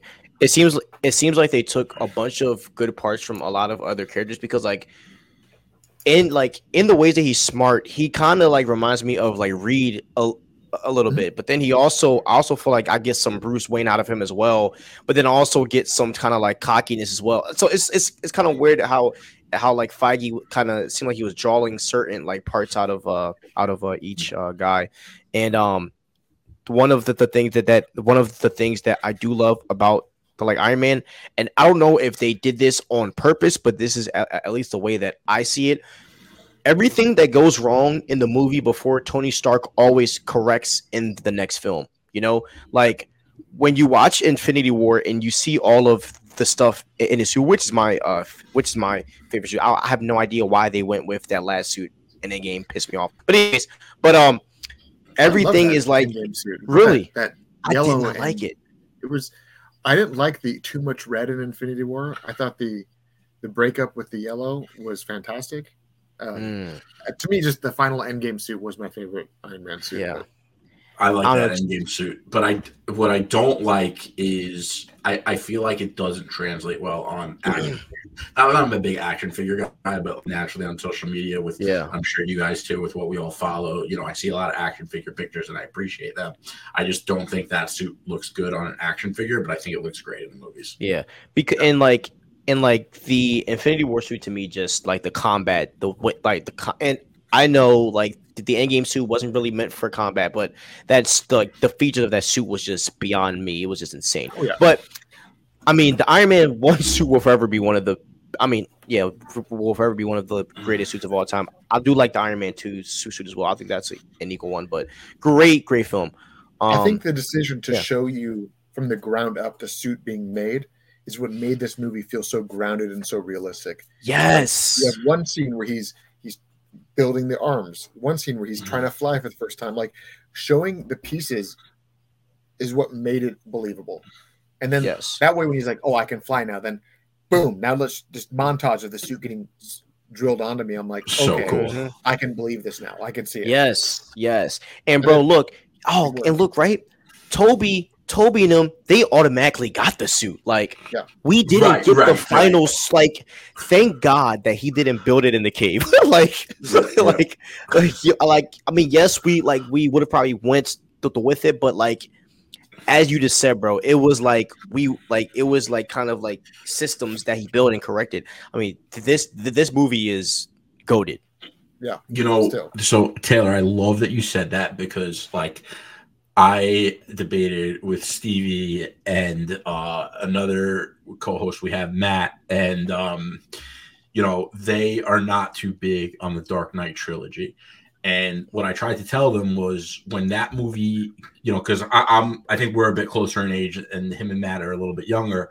But like when the Dark Knight trilogy came out, they had to win over a fan base that wasn't already giant comic book movie fans. And I think Iron Man had the same thing. And that's why like having a grounded, realistic origin story and like showing the progression of the character, becoming their alter ego was so critical to the successes of those movies. And I think I think you nailed it because Iron Man had it just like Batman Begins did. And that's the thing. It's like, so Iron Man, it needed to shine because it came out just a couple months before The Dark Knight did. So if you remember that summer, that was the summer where like, okay, Iron Man, Marvel's finally kicking it off. This is going to be great. I liked it a lot. And then like 3 weeks later, Heath Ledger destroys movie theaters, and just that's what it was. Like, if Iron Man was any less good than what it was, the MCU would have not have been able to recover from the cinematic beatdown that it got in theaters from The Dark Knight. So the fact that they were able to like thrive off of that first movie, that's something else. And you know that movie has to be special because it went toe to toe with a movie that broke $1 billion. Yeah, agreed. Yeah, agreed. 100%. They were still in theaters. All right, at the same time. So it's crazy. That is facts. That is facts. Oh gosh. All right. Now we are. It's getting chippy, guys. We're at number 4. I'm not sure. I didn't give my number 5. Oh, what's your 5? Captain America: Winter Soldier. Oh, this early? Okay. It was tough. It was tough. But it's. I get obviously you guys both have it a little bit higher. And it was hard. Yeah. It was hard to not put it higher, but hey, it still made the top 5. The espionage. I think this movie has some of the best action in any of the MCU. That scene when Captain America is, breaking out of the SHIELD base, the elevator, and he jumps off of the plane. Like, first of all, that was taken straight out of the Winter Soldier comic, but it looks so much better in the movie than it did on the comic. So obviously, it was just incredible. I loved what they did with Zola, having Black Widow and Bucky. I also think it's by far the best sequel, number 2 sequel in any of the MCU. Yeah, if you have to compare any MCU sequel to like Godfather quality, that's The Winter Soldier. It's great, but it's also much higher on my list. So I feel like I want to talk about it when we get to that point. Yeah, it's way higher on my list. Okay. Yeah, same. I am saving that because I have it very, very, very high. All right, but Wow, number 5. That's crazy, bro. Oh my gosh, I just can't wait to hear what you have, bro. If I can't wait to hear what you have. All right, we're on number 4. Taylor, what is your number 4? My number 4 is actually the first Guardians of the Galaxy. We did talk about that before. I unapologetically love that movie, and let me see if I can find them. Hey, What's it? Common Cuts. I love this guy. He's awesome. Yeah. Yep. It's Passionate. back when they came out, I was lucky enough to get this awesome set of posters from them. Oh I shit. think this is it. I have a few poster rolls around here. Just the one. Yeah, I mean that room looks like it has a lot of Oh gems yeah, in bro. it. That is how those freaking Mando helmets behind you. I'm about to legit have a nerdgasm. Yeah, they do look real nice. It's not that one. Oh look, Where's it? Jalen said when Winter Soldier was way too early. Top 3. Oh man, he might be. He might not like my top 3. I actually got a set of art prints for Guardians of the Galaxy, and the prints are just absolutely. Oh, there it is. Found it.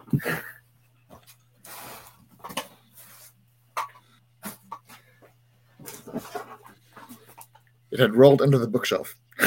Oh, man. But then Disney actually just sent me the Guardians of the Galaxy 3 poster. Bro. Oh wow, The new one. Dude. that looks amazing. So I got that. I'm gonna probably put that up after I see the movie. Like I want to make sure that it's worth my Smart. Worth hanging up. But With they how sent things me are going these. now, smart. They sent me these many moons ago, and there's like four or five posters in here, but they're all like the character one sheets. Oh, that's Dude, amazing. oh my gosh, Star-Lord bro. one is pretty rad. I love love the here's the- skies when the MCU goes to space. Like it is so visually Bro, pleasing. that is clean. Yeah. that one. Let me see if I can find it. My favorite one is that one. I'll show that one last because that's my favorite one. Then there's one more in here. Yeah, it's 4 posters. It's all comic book art because it was before the movie came out. Yeah. Okay. Dude, Oh yeah, like. that's awesome. But then my favorite one was this guy,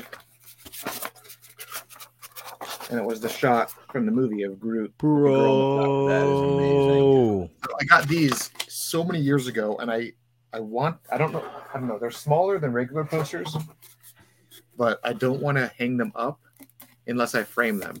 So I'm trying to be like, what do I do with these until then? So they've been sitting in this poster roll for years.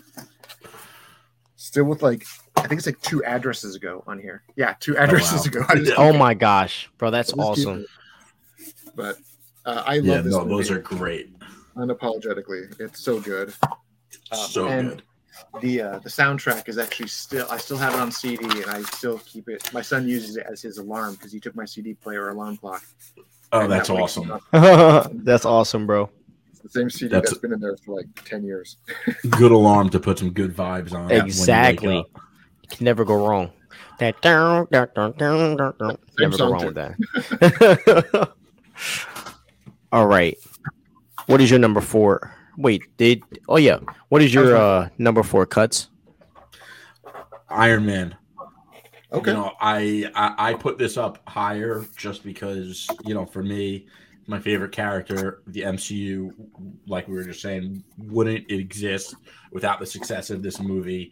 And, I don't want to go too big on it because we just spoke a lot about it. But the one thing I will say, this movie was the movie where CGI became next level and became good enough for the MCU to exist. And I don't think that enough people talk about the CGI in Iron Man being an integral key to the success of today's MCU. It's funny. One of my favorite stories about this movie was that Jon Favreau was adamant about making this movie look real. And part of what they did was implement kind of a mixing of CGI. They wanted to have as much practical effects as they possibly could. That's interesting. And Wow.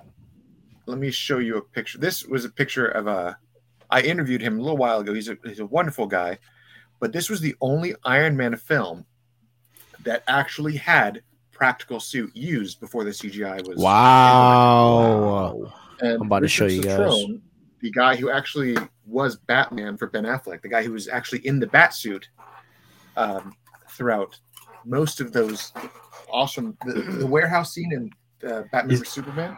That was this guy, and he was also physically Iron Man in that movie.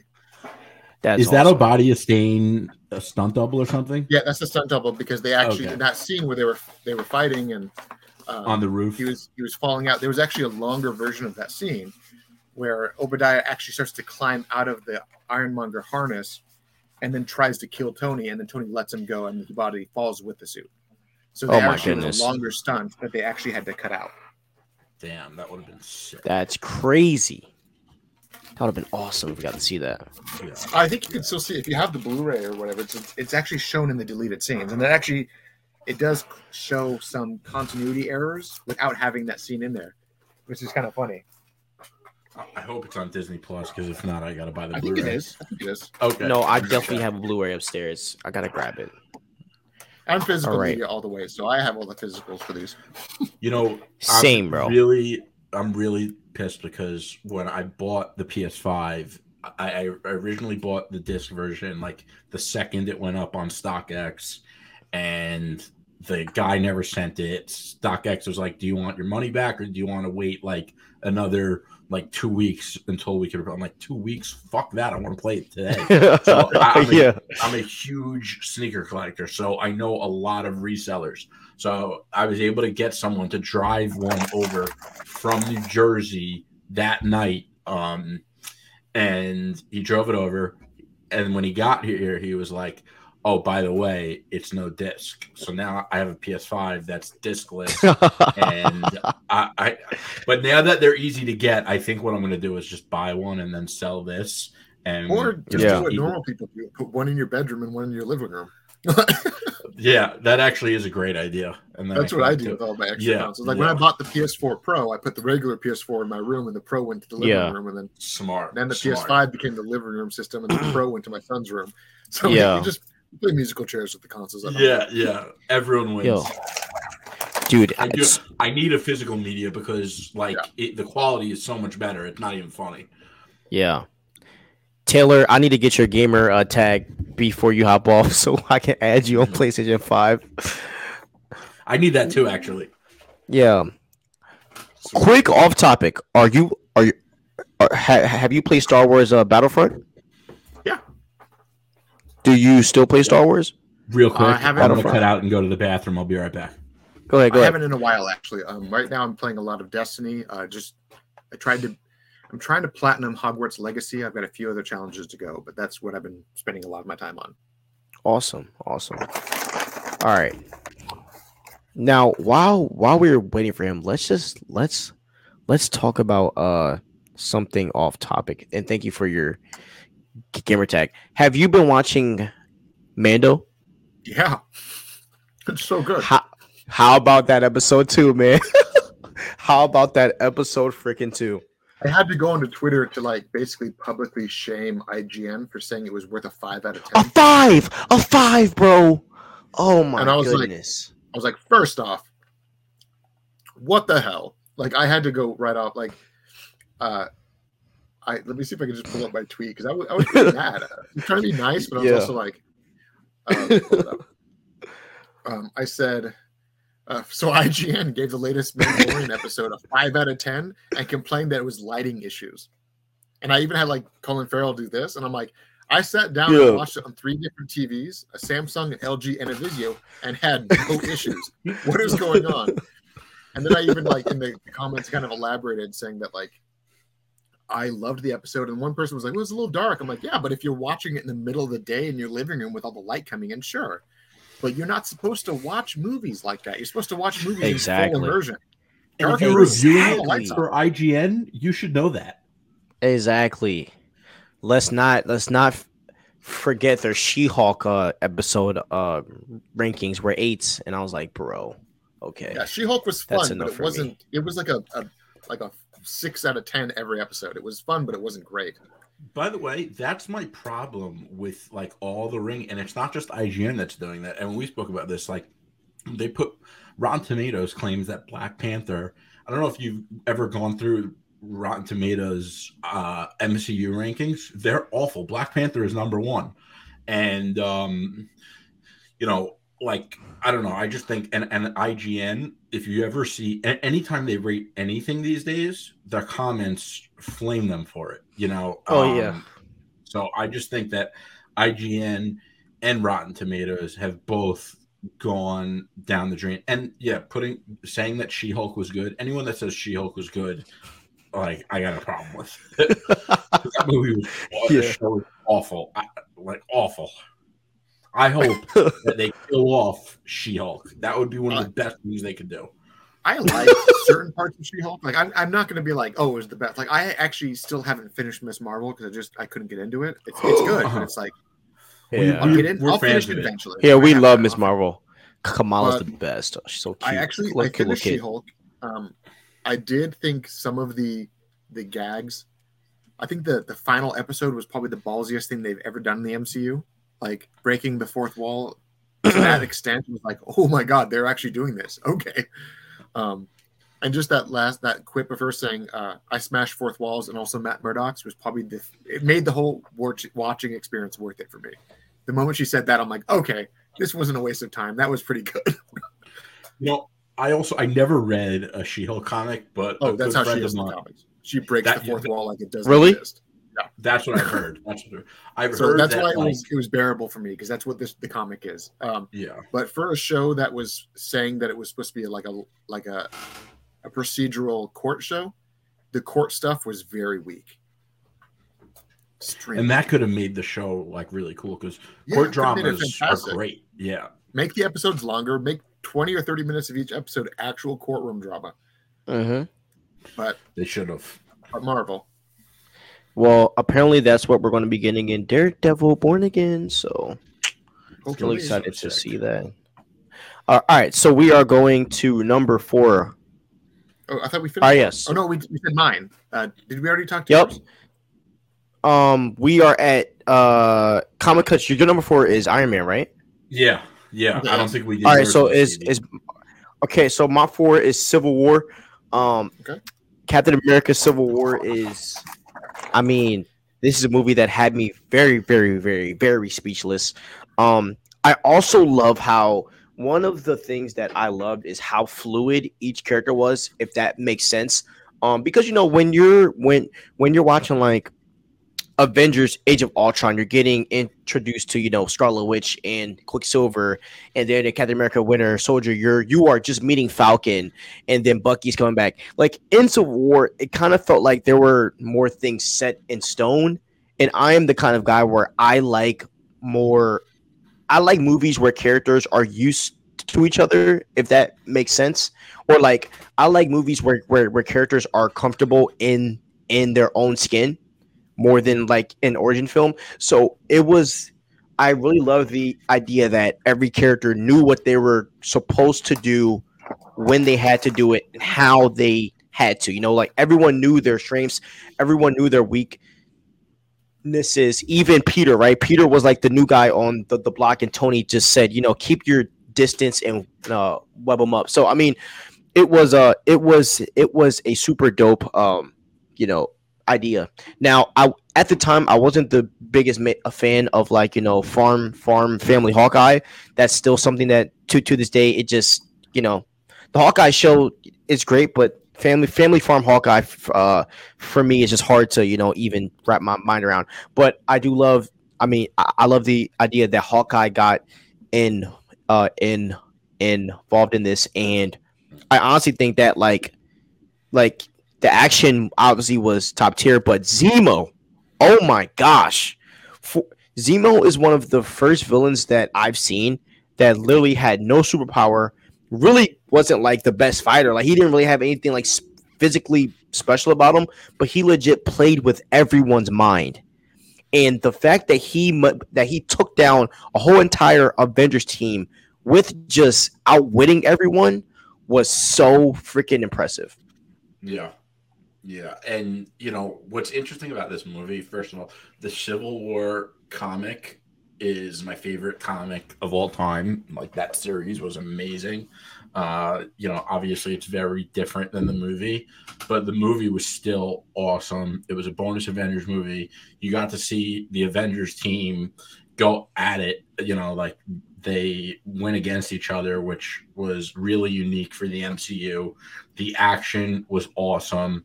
Zemo manipulating the hell out of all the characters, just like that final battle between Iron Man and Cap and Bucky, and seeing Captain America being torn with that whole, he knew he was in the wrong, but he felt bad about it, but he still had to get Bucky's back. Like, that was crazy. And one of the things I think the MCU does a really good job of, and I think this speaks so well to the conflict of the Civil War, is that, at least in my opinion, Captain America pretty much always does the right thing. He's always the voice of reason. He's like, heart of gold, but he's a lonely guy. He's been through a lot, and he will never, he really is like, no matter what, till the end of the line with Bucky. And as much as Iron Man is my favorite character, so that was hard to see.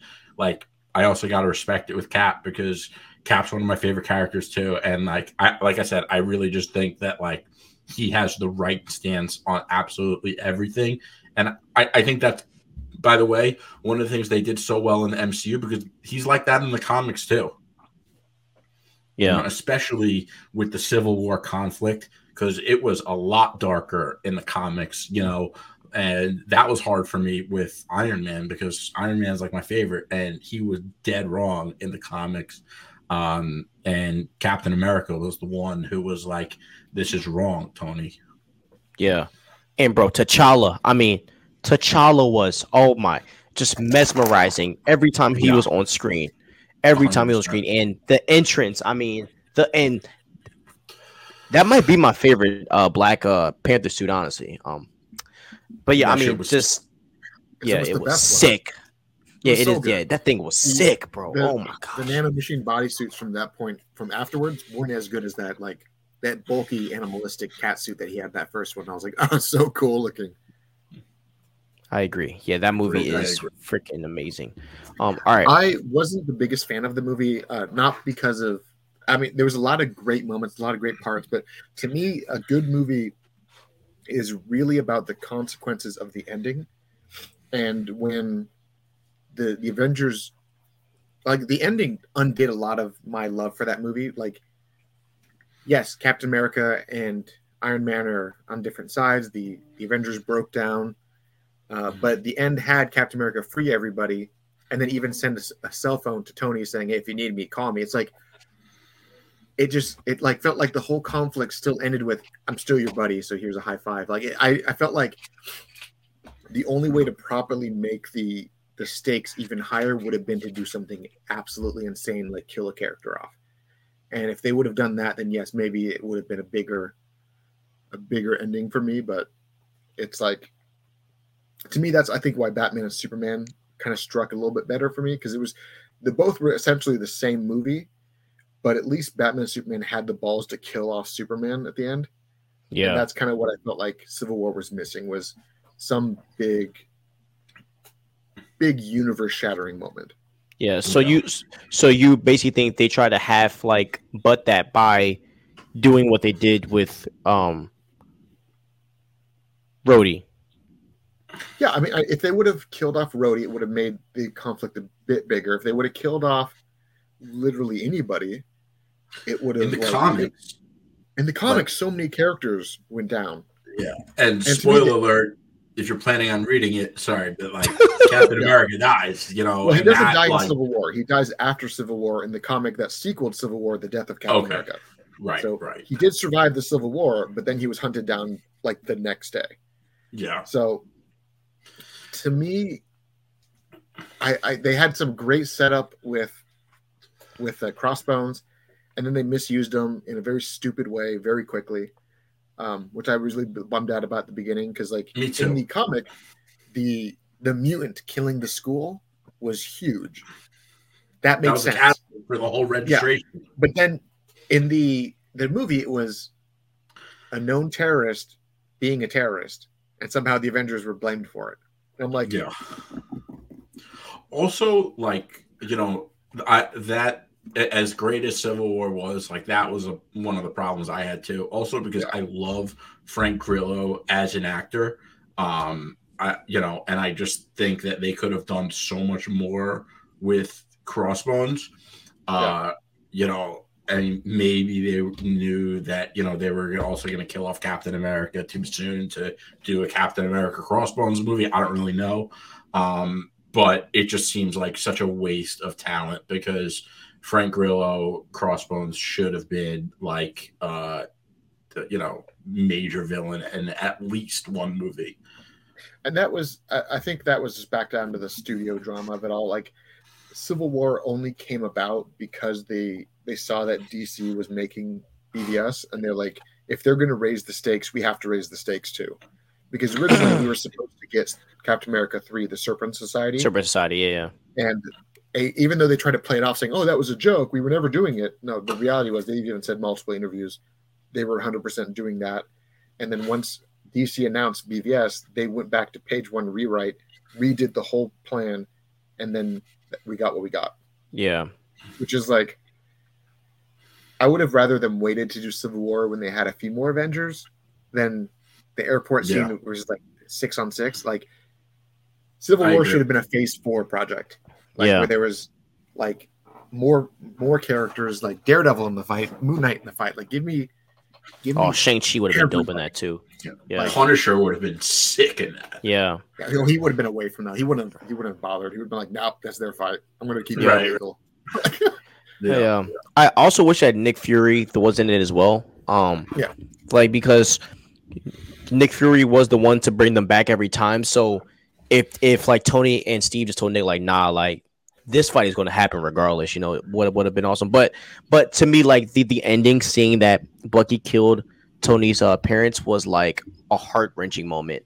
And like, seeing Tony just go off like that and really take on Cap and Bucky, like, on his own, obviously with a suit, was a pretty crazy scene. Definitely when Bucky legit tried to take his arc reactor, and then it blew off his freaking hand, and then when Tony Stark analyzes their fight combos like mid-fight, and then literally goes into this combat mode where he can see all the moves before they do them, like, bro, that was crazy. That to me was fantastic. But I also, like, there was a lot of rumors that Jeff Johns leaked the script for BVS to Marvel. And that was one of those moments when I saw that in the film, I'm like, maybe this is true. Because there was a plot point where Batman is fighting Superman and he's fighting him exactly the way Zod was fighting Superman. He basically watched the tape, watched the fight, and then mimicked his fight so that he would know what punches were coming. And I'm like, Iron Man just did what Batman did. I feel like this rumor will be real. What a douche. Yeah. Oh, geez. So there's a lot of stuff. And I mean, you have like the mastermind villain who breaks up the heroes, and like, okay, like Luthor, Zemo, like I get it. Like, there was a lot of stuff that was very similar. But I digress. Let's go to number 3. Number 3, my boys. I know, right? This is what happens when you just get these knowledgeable guys on here, man. It's gonna be a long one. All right, number 3. We are going to start with Comics Cuts, bro. What is your number 3? Civil War. Oh my god. Yeah. Oh god. Oh, what a wonderful world, man. Yeah. Okay. Anything you got to say about it, bro?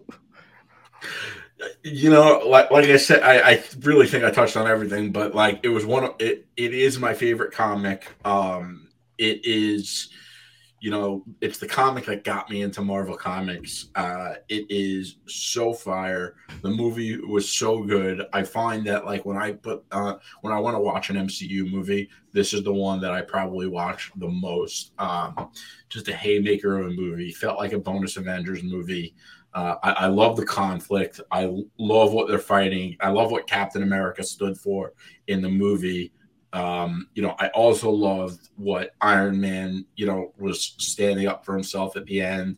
And I didn't like what Captain America got Bucky's back, but like I respect it. Like it was just like, I think that everyone came from a good angle. I don't like the registration thing that Iron Man was pushing on, but like I said, I think there were things that that Iron Man was fighting for and Captain America was fighting for.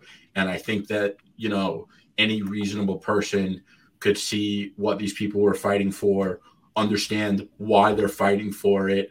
And, I think that's what made the movie so interesting, that everyone had a perspective that was understandable and reasonable, and it was hard to see your favorite team and your favorite characters go against each other. But like at the same time, it was understandable given the conflict, given what had happened.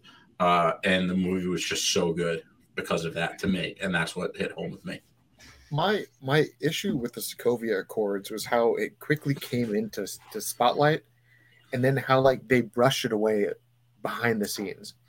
To me, it's like it was like what they did with Endgame and Infinity War. Then they do the 5-year jump.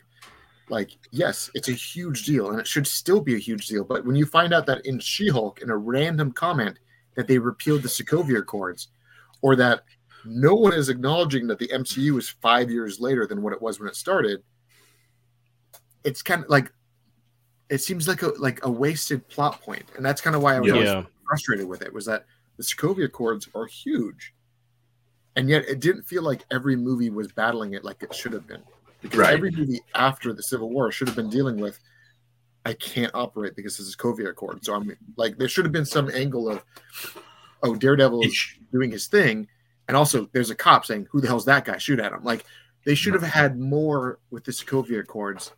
It should be prevalent in every movie, in every MCU. And it shouldn't have been repealed off screen in between 2 TV shows. 100%. 100%. Agreed. All right. What is your number 3? My number 3 is Thor. Oh, let's go. Let's go. I was waiting to hear this. Great choice.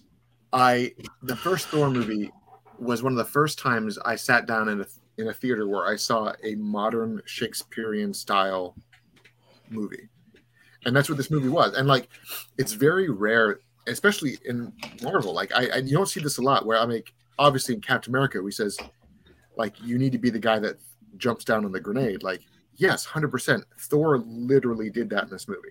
Like, he was ready to die. He was expecting to die. He chose to sacrifice himself, and that's what made him worthy. Like, that is the true essence of a hero's journey, and I love that movie unapologetically.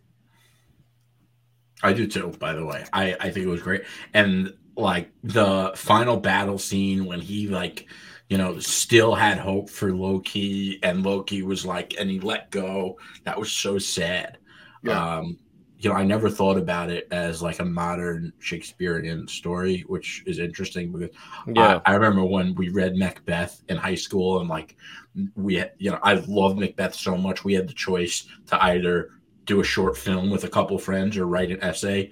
I think I was the only person in the class that did a short film, and like my friends that didn't want to write the essay were like, "Can I be in it?" And I'm like, yeah. But yeah, it totally is a Shakespearean movie, and that makes it so much better for me. But it's funny because when you asked me for my list and you told me that yours is very different, I was wondering what's going to be in your top 3, and it's funny because Thor, like, I kind of felt like I should put it on the top 10, and so I'm glad to see it as your number 3. What I also loved about this movie was that it tried as much as it could to be faithful to the mythology. With obviously they changed some things because Laufey was no longer Loki's mom but Loki's dad, which was kind of a weird change. But the inclusion of Yggdrasil and having Yggdrasil be the galaxy was, I thought, especially if you watch the ending credits when they do the whole galaxy thing and you actually see them pan out and you see the galaxy all separated and it is the big tree. That was such a cool shot. And I really loved that if it would have been earlier in the film, because unless you're watching through the credits, you won't catch it. But it's right. They did this really, really wonderful thing with trying to basically mix religion and science in a way that the MCU hasn't tried to do. There was a good chunk of time where the MCU tried to basically say no religion is real, everything is science. And now they're like, but the gods are real. And now they're doing that. Yeah, we're got it up now, bro. Yeah, like let's show two giant Egyptian gods fight over a pyramid. Let's do this. Like, they're now embracing the weird, and I'm okay with it. But like during that time, it was one of the first times where they tried to say that magic and science are the same. The deities are the same as science, but let's not bore you with the explanation. Let's just say that, yes, what these people believed in thousands of years ago was very real. Yeah. And this is why. And it was really cool to see. I would have preferred if they would have gone a little bit bigger with some of it, like the intro with the frost giants and freezing all the Vikings. That was cool, but it should have been a bigger scene. Especially if you watch that scene and realize that that's the same village that was in Captain America, the movie right after this one. I was like, oh, they should have done better to explain that. Yeah. But there is so much about this movie that I just unapologetically love. The one thing that I forever hate, though, is Chris Hemsworth's weird bleached eyebrows that they only did in this movie, and then they realized it was bad. They never did it again. That was the worst. That, but that does sound really Watch weird. it again. You'll see, like, why is his eyebrow so yellow? And then the next movie, like, oh, they're normal color again. Okay.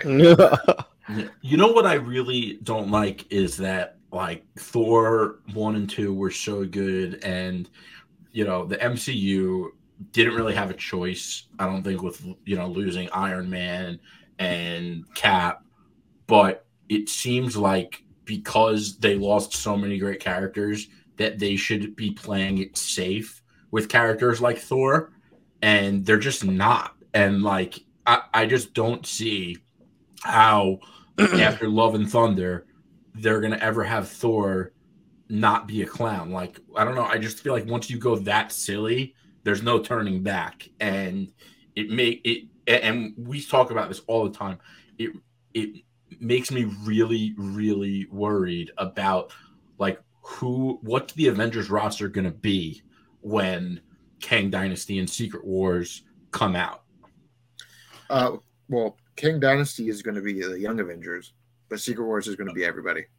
Oh, wow. That's interesting. Yeah. So it's going to be everyone. Very weird.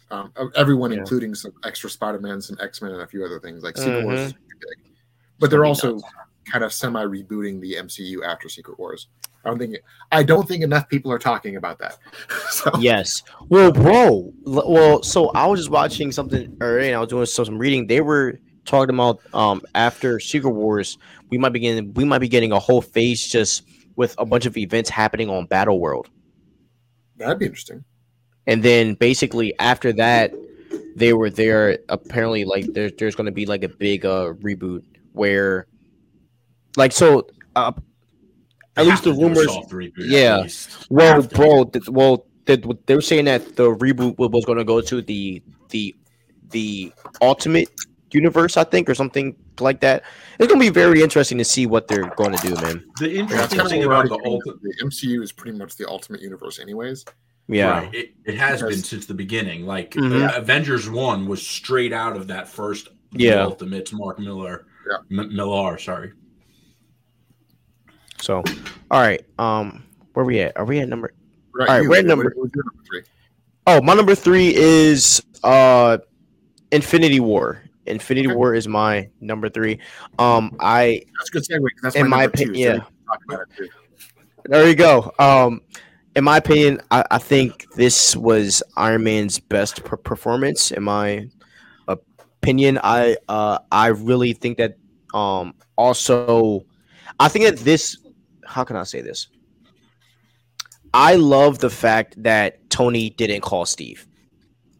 I love the fact that, like, it kind of felt like I was opening up a page to a comic book. Iron Man's like fighting an alien. Spidey's on the bus. He sees something happening, and he just comes in out of freaking nowhere. Hey, man, like it was just like just was watching this film just made me feel like I was like just open up a page to a comic book, and then seeing Iron Man and Spider-Man in space. I'm not gonna lie, it was super weird, but I loved it, and now I'm not gonna lie, wasn't the biggest fan of the Iron Spider suit at first, and I do feel like it got abused a lot, even all the way into 100%. Spider-Man No Way Home. Yeah, it was just atrocious how much we saw to that suit. But for that to be in Avengers, like in Infinity War, and for the fact that Tony's like in freaking space was super awesome. And then we go to the guard. I mean, the whole entire film was fire. And one of my favorite scenes was when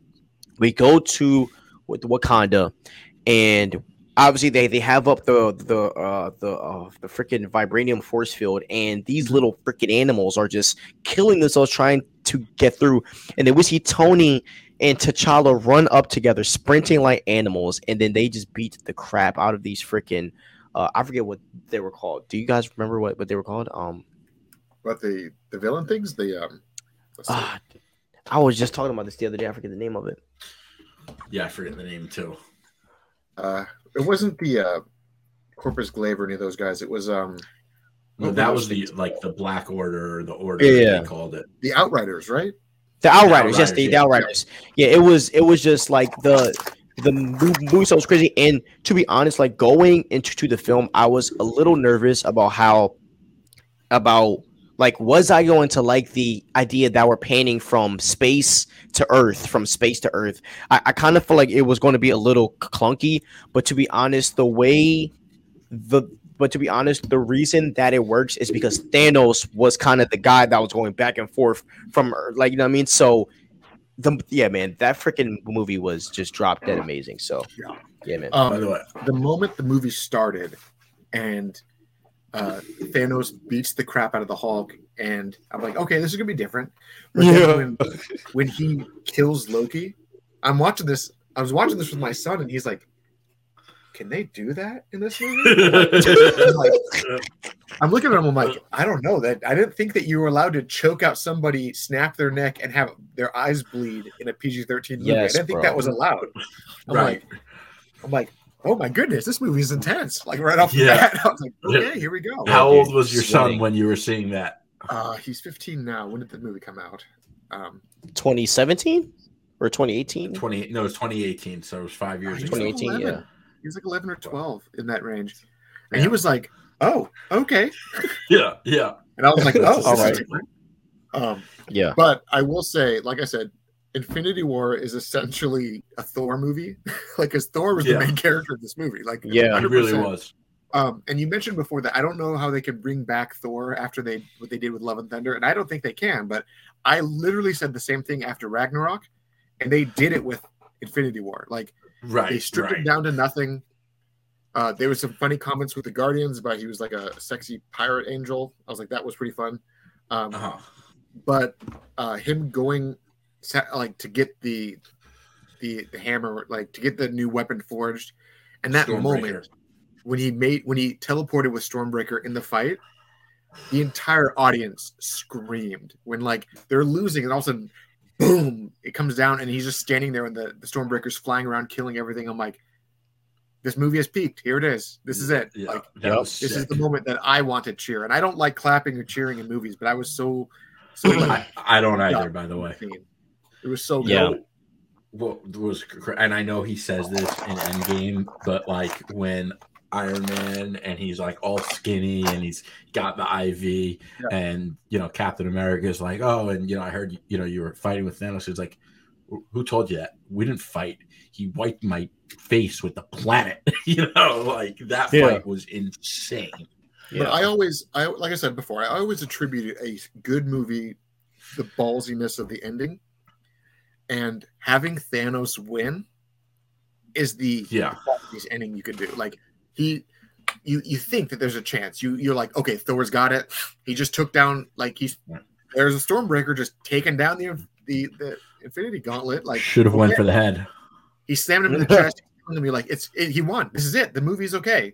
All right. And then he's like, you should have gone for the head. And the snap happens, and you see everyone start dissolving. And I'm like, oh my God, they went so much harder than I was expecting. Spider-Man just died. The whole Guardians died. I'm just like, oh my God. Yeah. They even killed off the fan favorite who was Black Panther. Because Black Panther, that movie, they were big. And I remember people were freaking out like, yo, like, they were like, is like Chadwick's like contract actually done? I was like, yo, it's like, guys, no. But like a lot of people don't even talk about Doctor Strange, about the role that, I mean, having Benedict Cumberbatch and Robert Downey Jr. together was such a perfect collaboration for freaking each scene, and they ate up every single one, man. Oh my gosh. By the way, that was my favorite like dynamic between the whole movie was Spider-Man, Iron Man, and Doctor Strange. Like following them was my favorite. Also, just because Iron Man and Spider-Man are my favorite characters, like period. Doctor Strange, his Benedict Cumberbatch, perfect. Like their synergy on that spaceship was perfect. And like talk about the ballsiness of the ending. Like this is the only Marvel movie where the protagonists lost. Yeah. And that shit was insane. And that's what set up Endgame to be so fucking crazy. Yeah, and it was a very. I remember when the movie ended, and I'm like, I already know what's coming. I know what they're doing with Endgame, and they're bringing everyone back. I understand this, but it was like the audience was completely shocked. Like nobody was talking when I was walking out of the theater, and I'm like, they did something very unique here. This is something else. But also, like I did. It was one of the first times that I actually truly appreciated Doctor Strange in the MCU. I love Doctor Strange in the comics, but the Doctor Strange movie deviated a lot from the source material. Thank you. And thank you for saying that, bro. I had some big issues with that because in the comics, Doctor Strange could use magic to materialize physical objects, but in the movie, I'm going to materialize energy that looks like these things. And I'm like, I don't like that. I don't like that. And they actually fixed that for the Infinity War when he actually is making weapons that look like weapons. And now they're doing it for like realsies and the rest of the Doctor Strange stuff. He's actually doing it like the comics. But I really appreciated him in this movie, and the line where he says, "Oh, we're using our made up names now. I'm Spider-Man." Like that was one of the moments where I'm like, okay, I kind of like Tom Holland Spider-Man now. This works. So yeah. Nah, dude, nah. The most freaking hilarious part was when the Guardians first come and Doctor Strange was like, "Who do you serve?" And the Star-Lord said, "What do you mean, Jesus?"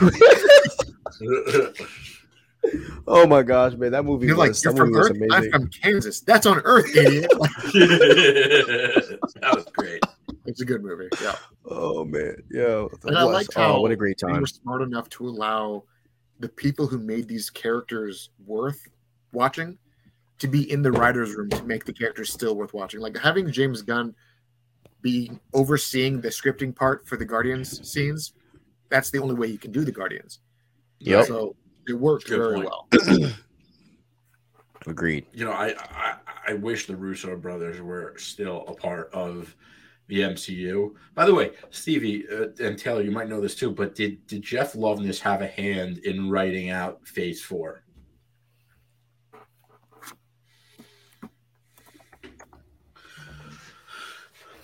I don't think so, but let me check. I mean, because who the hell wrote Phase 4? Jesus. Well, so Jeff Loveness, I know that he's part of Quantumania and a few other things, but I don't think he's been there the whole time. Yeah, I'm pretty sure he's just jumped on now. Yeah, because Kevin Feige said that he has most of the MCU planned out in post-it notes in his office.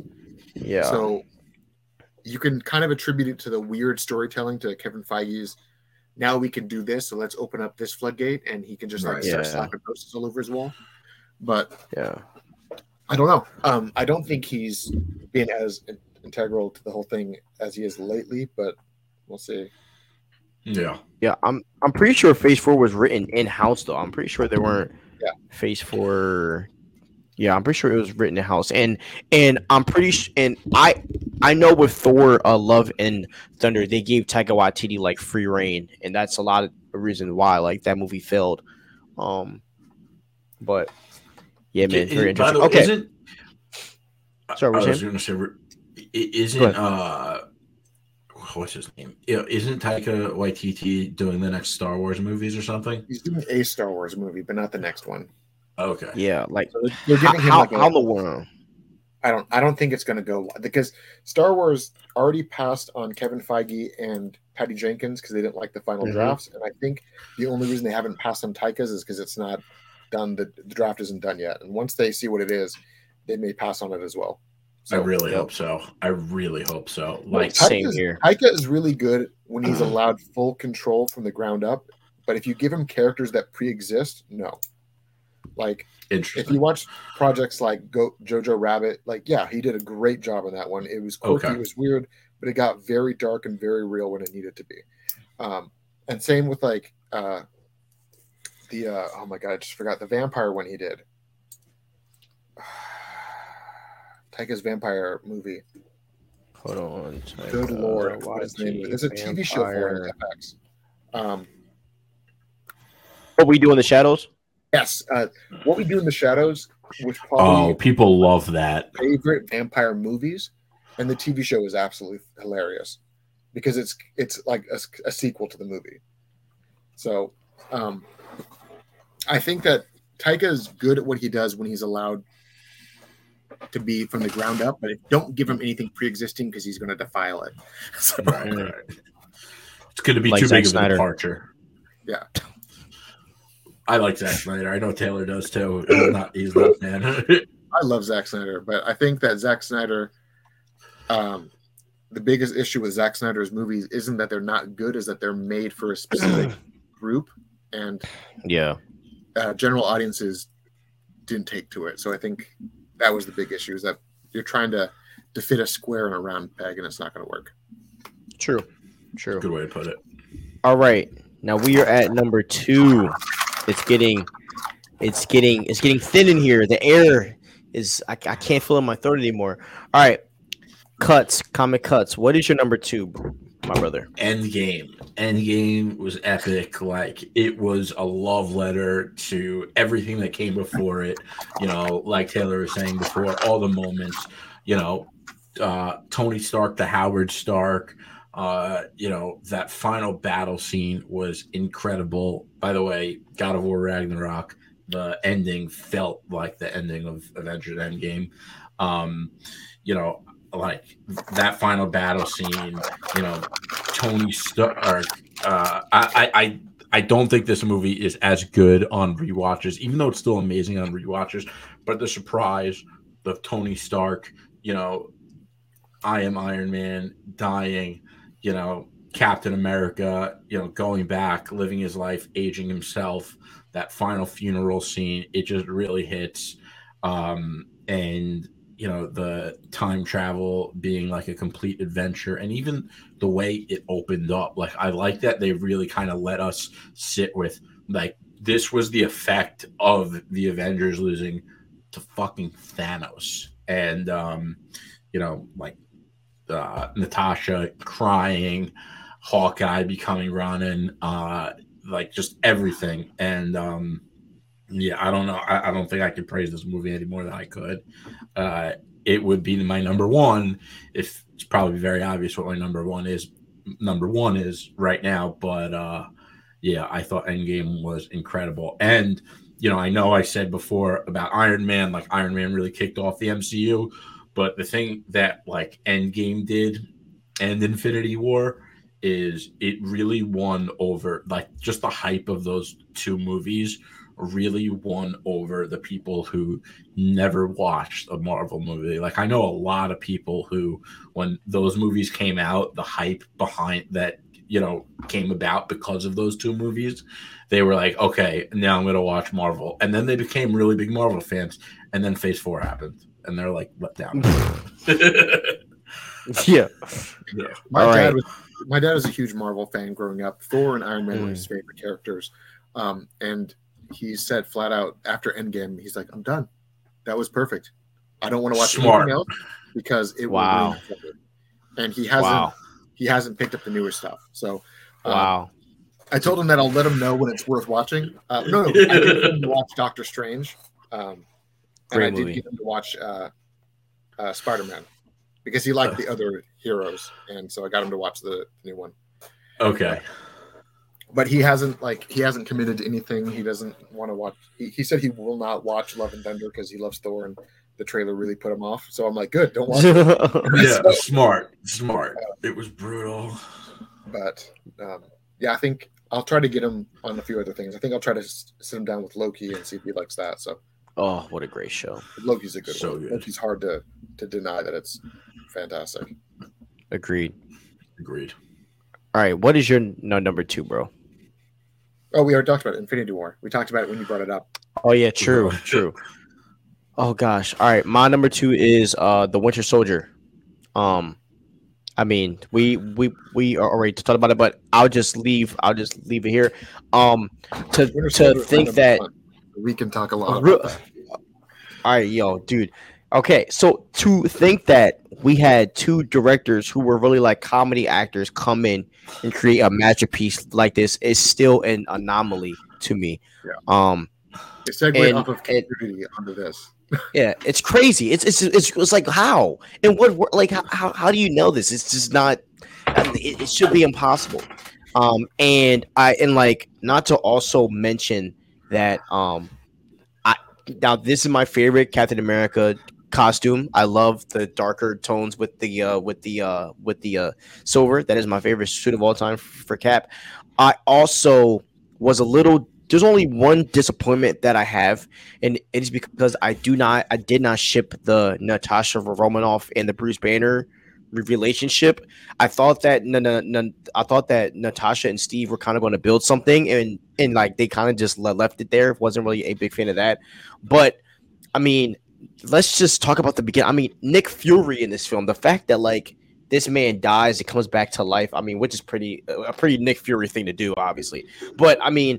The whole entire movie, like, I mean, the opening scene, like, when he's just telling him and, like, Natasha just having a convo of, like, yo, like, I just don't go on dates because I have stuff going on. And then bro just jumps off a plane with no parachute. like, it's just nuts. And then, like, I even remember coming off the Avengers high, and I'm pretty sure you guys were on that as well. We go into freaking, wait, doesn't Thor Dark World come off first or no?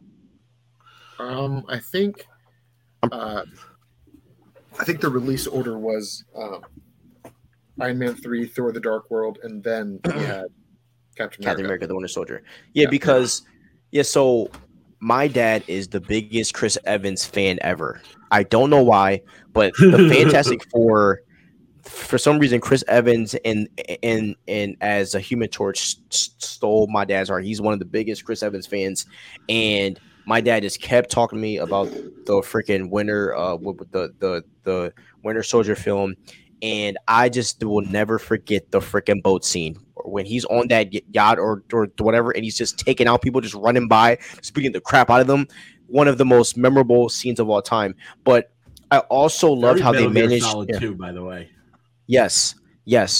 And I also love how they managed to pull off a political thriller that touched on a topic which is really about just like how much power like will the government have to watch over us and stuff. But they pulled off this political thriller with stellar action while furthering a story while giving us the Winter Soldier. I mean, this movie's perfect. I mean, it really is perfect. Yeah, it's the movie's freaking like.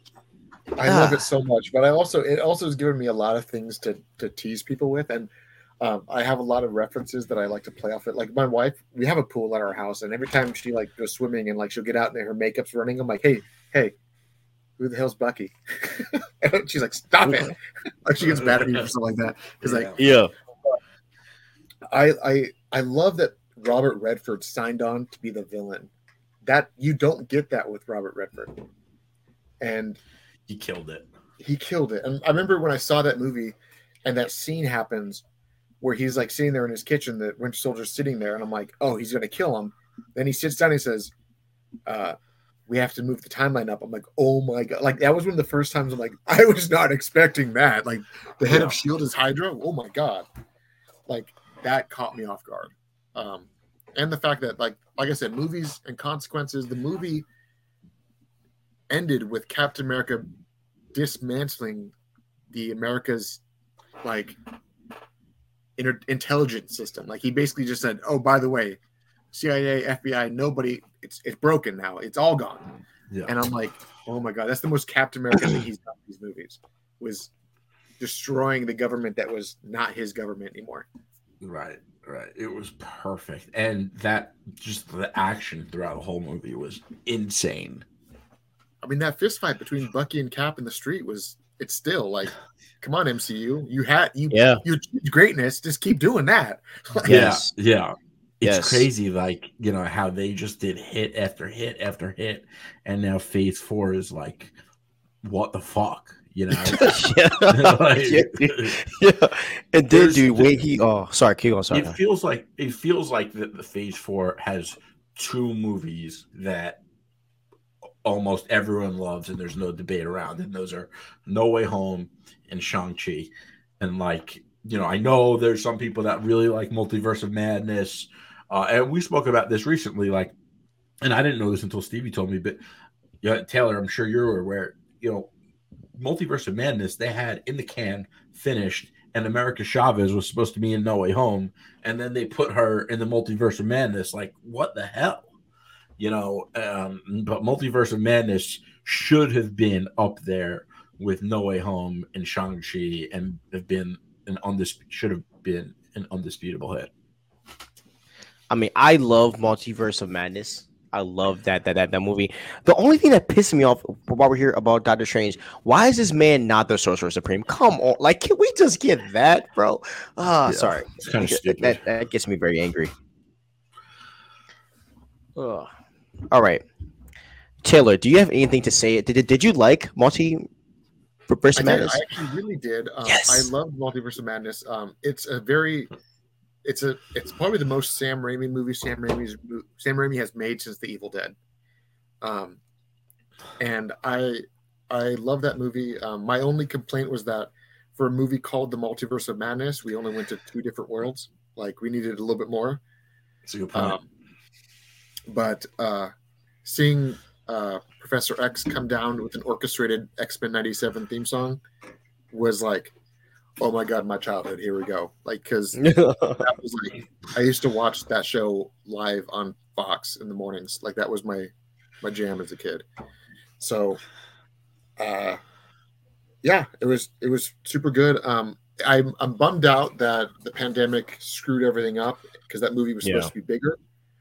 I mean, we lost the chance of having Balder, the son of Odin, being on the Illuminati. We lost Obadiah Stane being on the Illuminati. We lost so much by the pandemic ruining the filming. So, and Balder was going to be Daniel Craig, right? Yeah. What? Oh man. Oh, dude, that hurts. That hurts in the soul. It does. But so much of that movie got destroyed because of the pandemic. So, I mean, that's why they shifted Spider-Man to before it, and why we had America Chavez go from being in both films only to one film, because they were supposed to have Spider-Man afterwards, and she was supposed to carry over into Spider-Man and then be the reason why the other 2 Spider-Mans show up, but they couldn't do that because they're like, oh no, now we have to change the release dates because they're not going to be ready in time. And so let's just cut out all of that stuff, and let's just put let's give Ned magic powers, and he'll just pull them up. But no, it was I liked it for what it was. Bet. All right. Okay, so now, guys, we are at number 1. Now we already know. Yeah, Taylor's number 1 is the Winter Soldier. What is your number 1, bro? Infinity War. Yeah, start to finish, just like an adventure through and through. Russo brothers did like the best writing on Thor. And like I said, Iron Man, that Thanos fight was incredible. The only movie where the Avengers, they literally fucking lost, but I kind of gave my piece on this movie already, so. But yeah. For me, like, that's my favorite MCU movie. My big gripe with Infinity War was them changing things at the last minute. The fact that they took out what could have been one of the greatest Hulk scenes in the MCU was a bummer. And then the fact that the next movie they explained it away off camera, which was such a frustrating bit. Because originally, I mean, you can see the deleted scene online. You can find it. Okay. Hulk was fighting. He basically convinced the Hulk to become one with him. He broke out of the Hulkbuster suit as the Hulk. And then when Natasha was trying to do it's getting real dark here, and he's like, no, Natasha, it's fine. And she's like, oh my God, you can talk. And he's like, an understanding. We're one person now. Like, that would have been such a crazy moment on film. But instead, we just had this like diner conversation where they're like, I just mixed it together. Boom. Yeah. I put the brain in the brawn. We had such a great moment where he basically told the Hulk, I'm done fighting you. You're part of me. Let's be one. And then they threw it away for it. They never really utilized the Hulk. But didn't something just happen with like the rights over the Hulk? Not really. It's not done yet. Okay. There's a lot of people talking about it, but it hasn't happened yet. Okay. So, dang, bro. All right, Infinity War, the Winter Soldier, and mine's is obviously Avengers Endgame. That's my favorite MCU film of all time. I just that movie has the best music I've ever heard in any movie since freaking Star Wars. I'm gonna be honest. I for some reason those scores just does something to me. It puts me in a freaking trance. Fun fact. My wife walked down to the Avengers theme for our wedding, actually, and I broke down crying. And I'm not sure if I broke down because of the theme song and thinking of Tony passing, or because she was just beautiful walking down the aisle. Still trying to figure that out. Just kidding. But no, the answer is the wife was beautiful. That's the answer. Exactly. Emily, if you're watching, you were gorgeous. That's why I cried. I'm kidding. Don't kill me tonight. So I am a sucker for like nostalgia and I am a sucker for time. I'm a time traveling kind of a guy. So this just fit for me perfect. I love the way that time travel was put in this film. I am happy that like we didn't go like the old school type of time where like I can go back in time and if I make my dad scratch his nose, then I'm like never born. I'm glad it's not that type of time travel. I love how simple it was, and I do feel like in this phase that we're in now, it's starting to get a little more complicated. Like I understand it, but it's hard for me to explain it to other people. But yeah, man, I just love this film inside and out, and I mean the greatest ending of all time. Greatest ending of all time. I mean. Were you guys expecting Tony Stark to do the snap? Because I wasn't. I was not. You was? But, yeah. Yeah. Now I am really not happy with what they've done with Cap afterwards. I kind of wanted Cap to still be involved in the MCU, even as old man Steve. But in regards to how it serves the film, I mean, this is like it's the most perfect way that you can go. And I'm so happy. This might sound bad, but I'm so happy that Natasha got killed off. I going into the film, I thought it was going to be Hawkeye, but I'm just so happy that like they gave them a motivation to like actually try to get things done, because it kind of seemed like through the first two Avengers films, they came out basically unscathed. You know what I mean? Like no one really got hurt like to that degree. And so coming out knowing that Natasha's going and there's no coming back, like she's done. I thought that was very awesome. So yeah, I mean this movie is great. I mean there's no other way to put that. And I definitely do have some gripes with the film.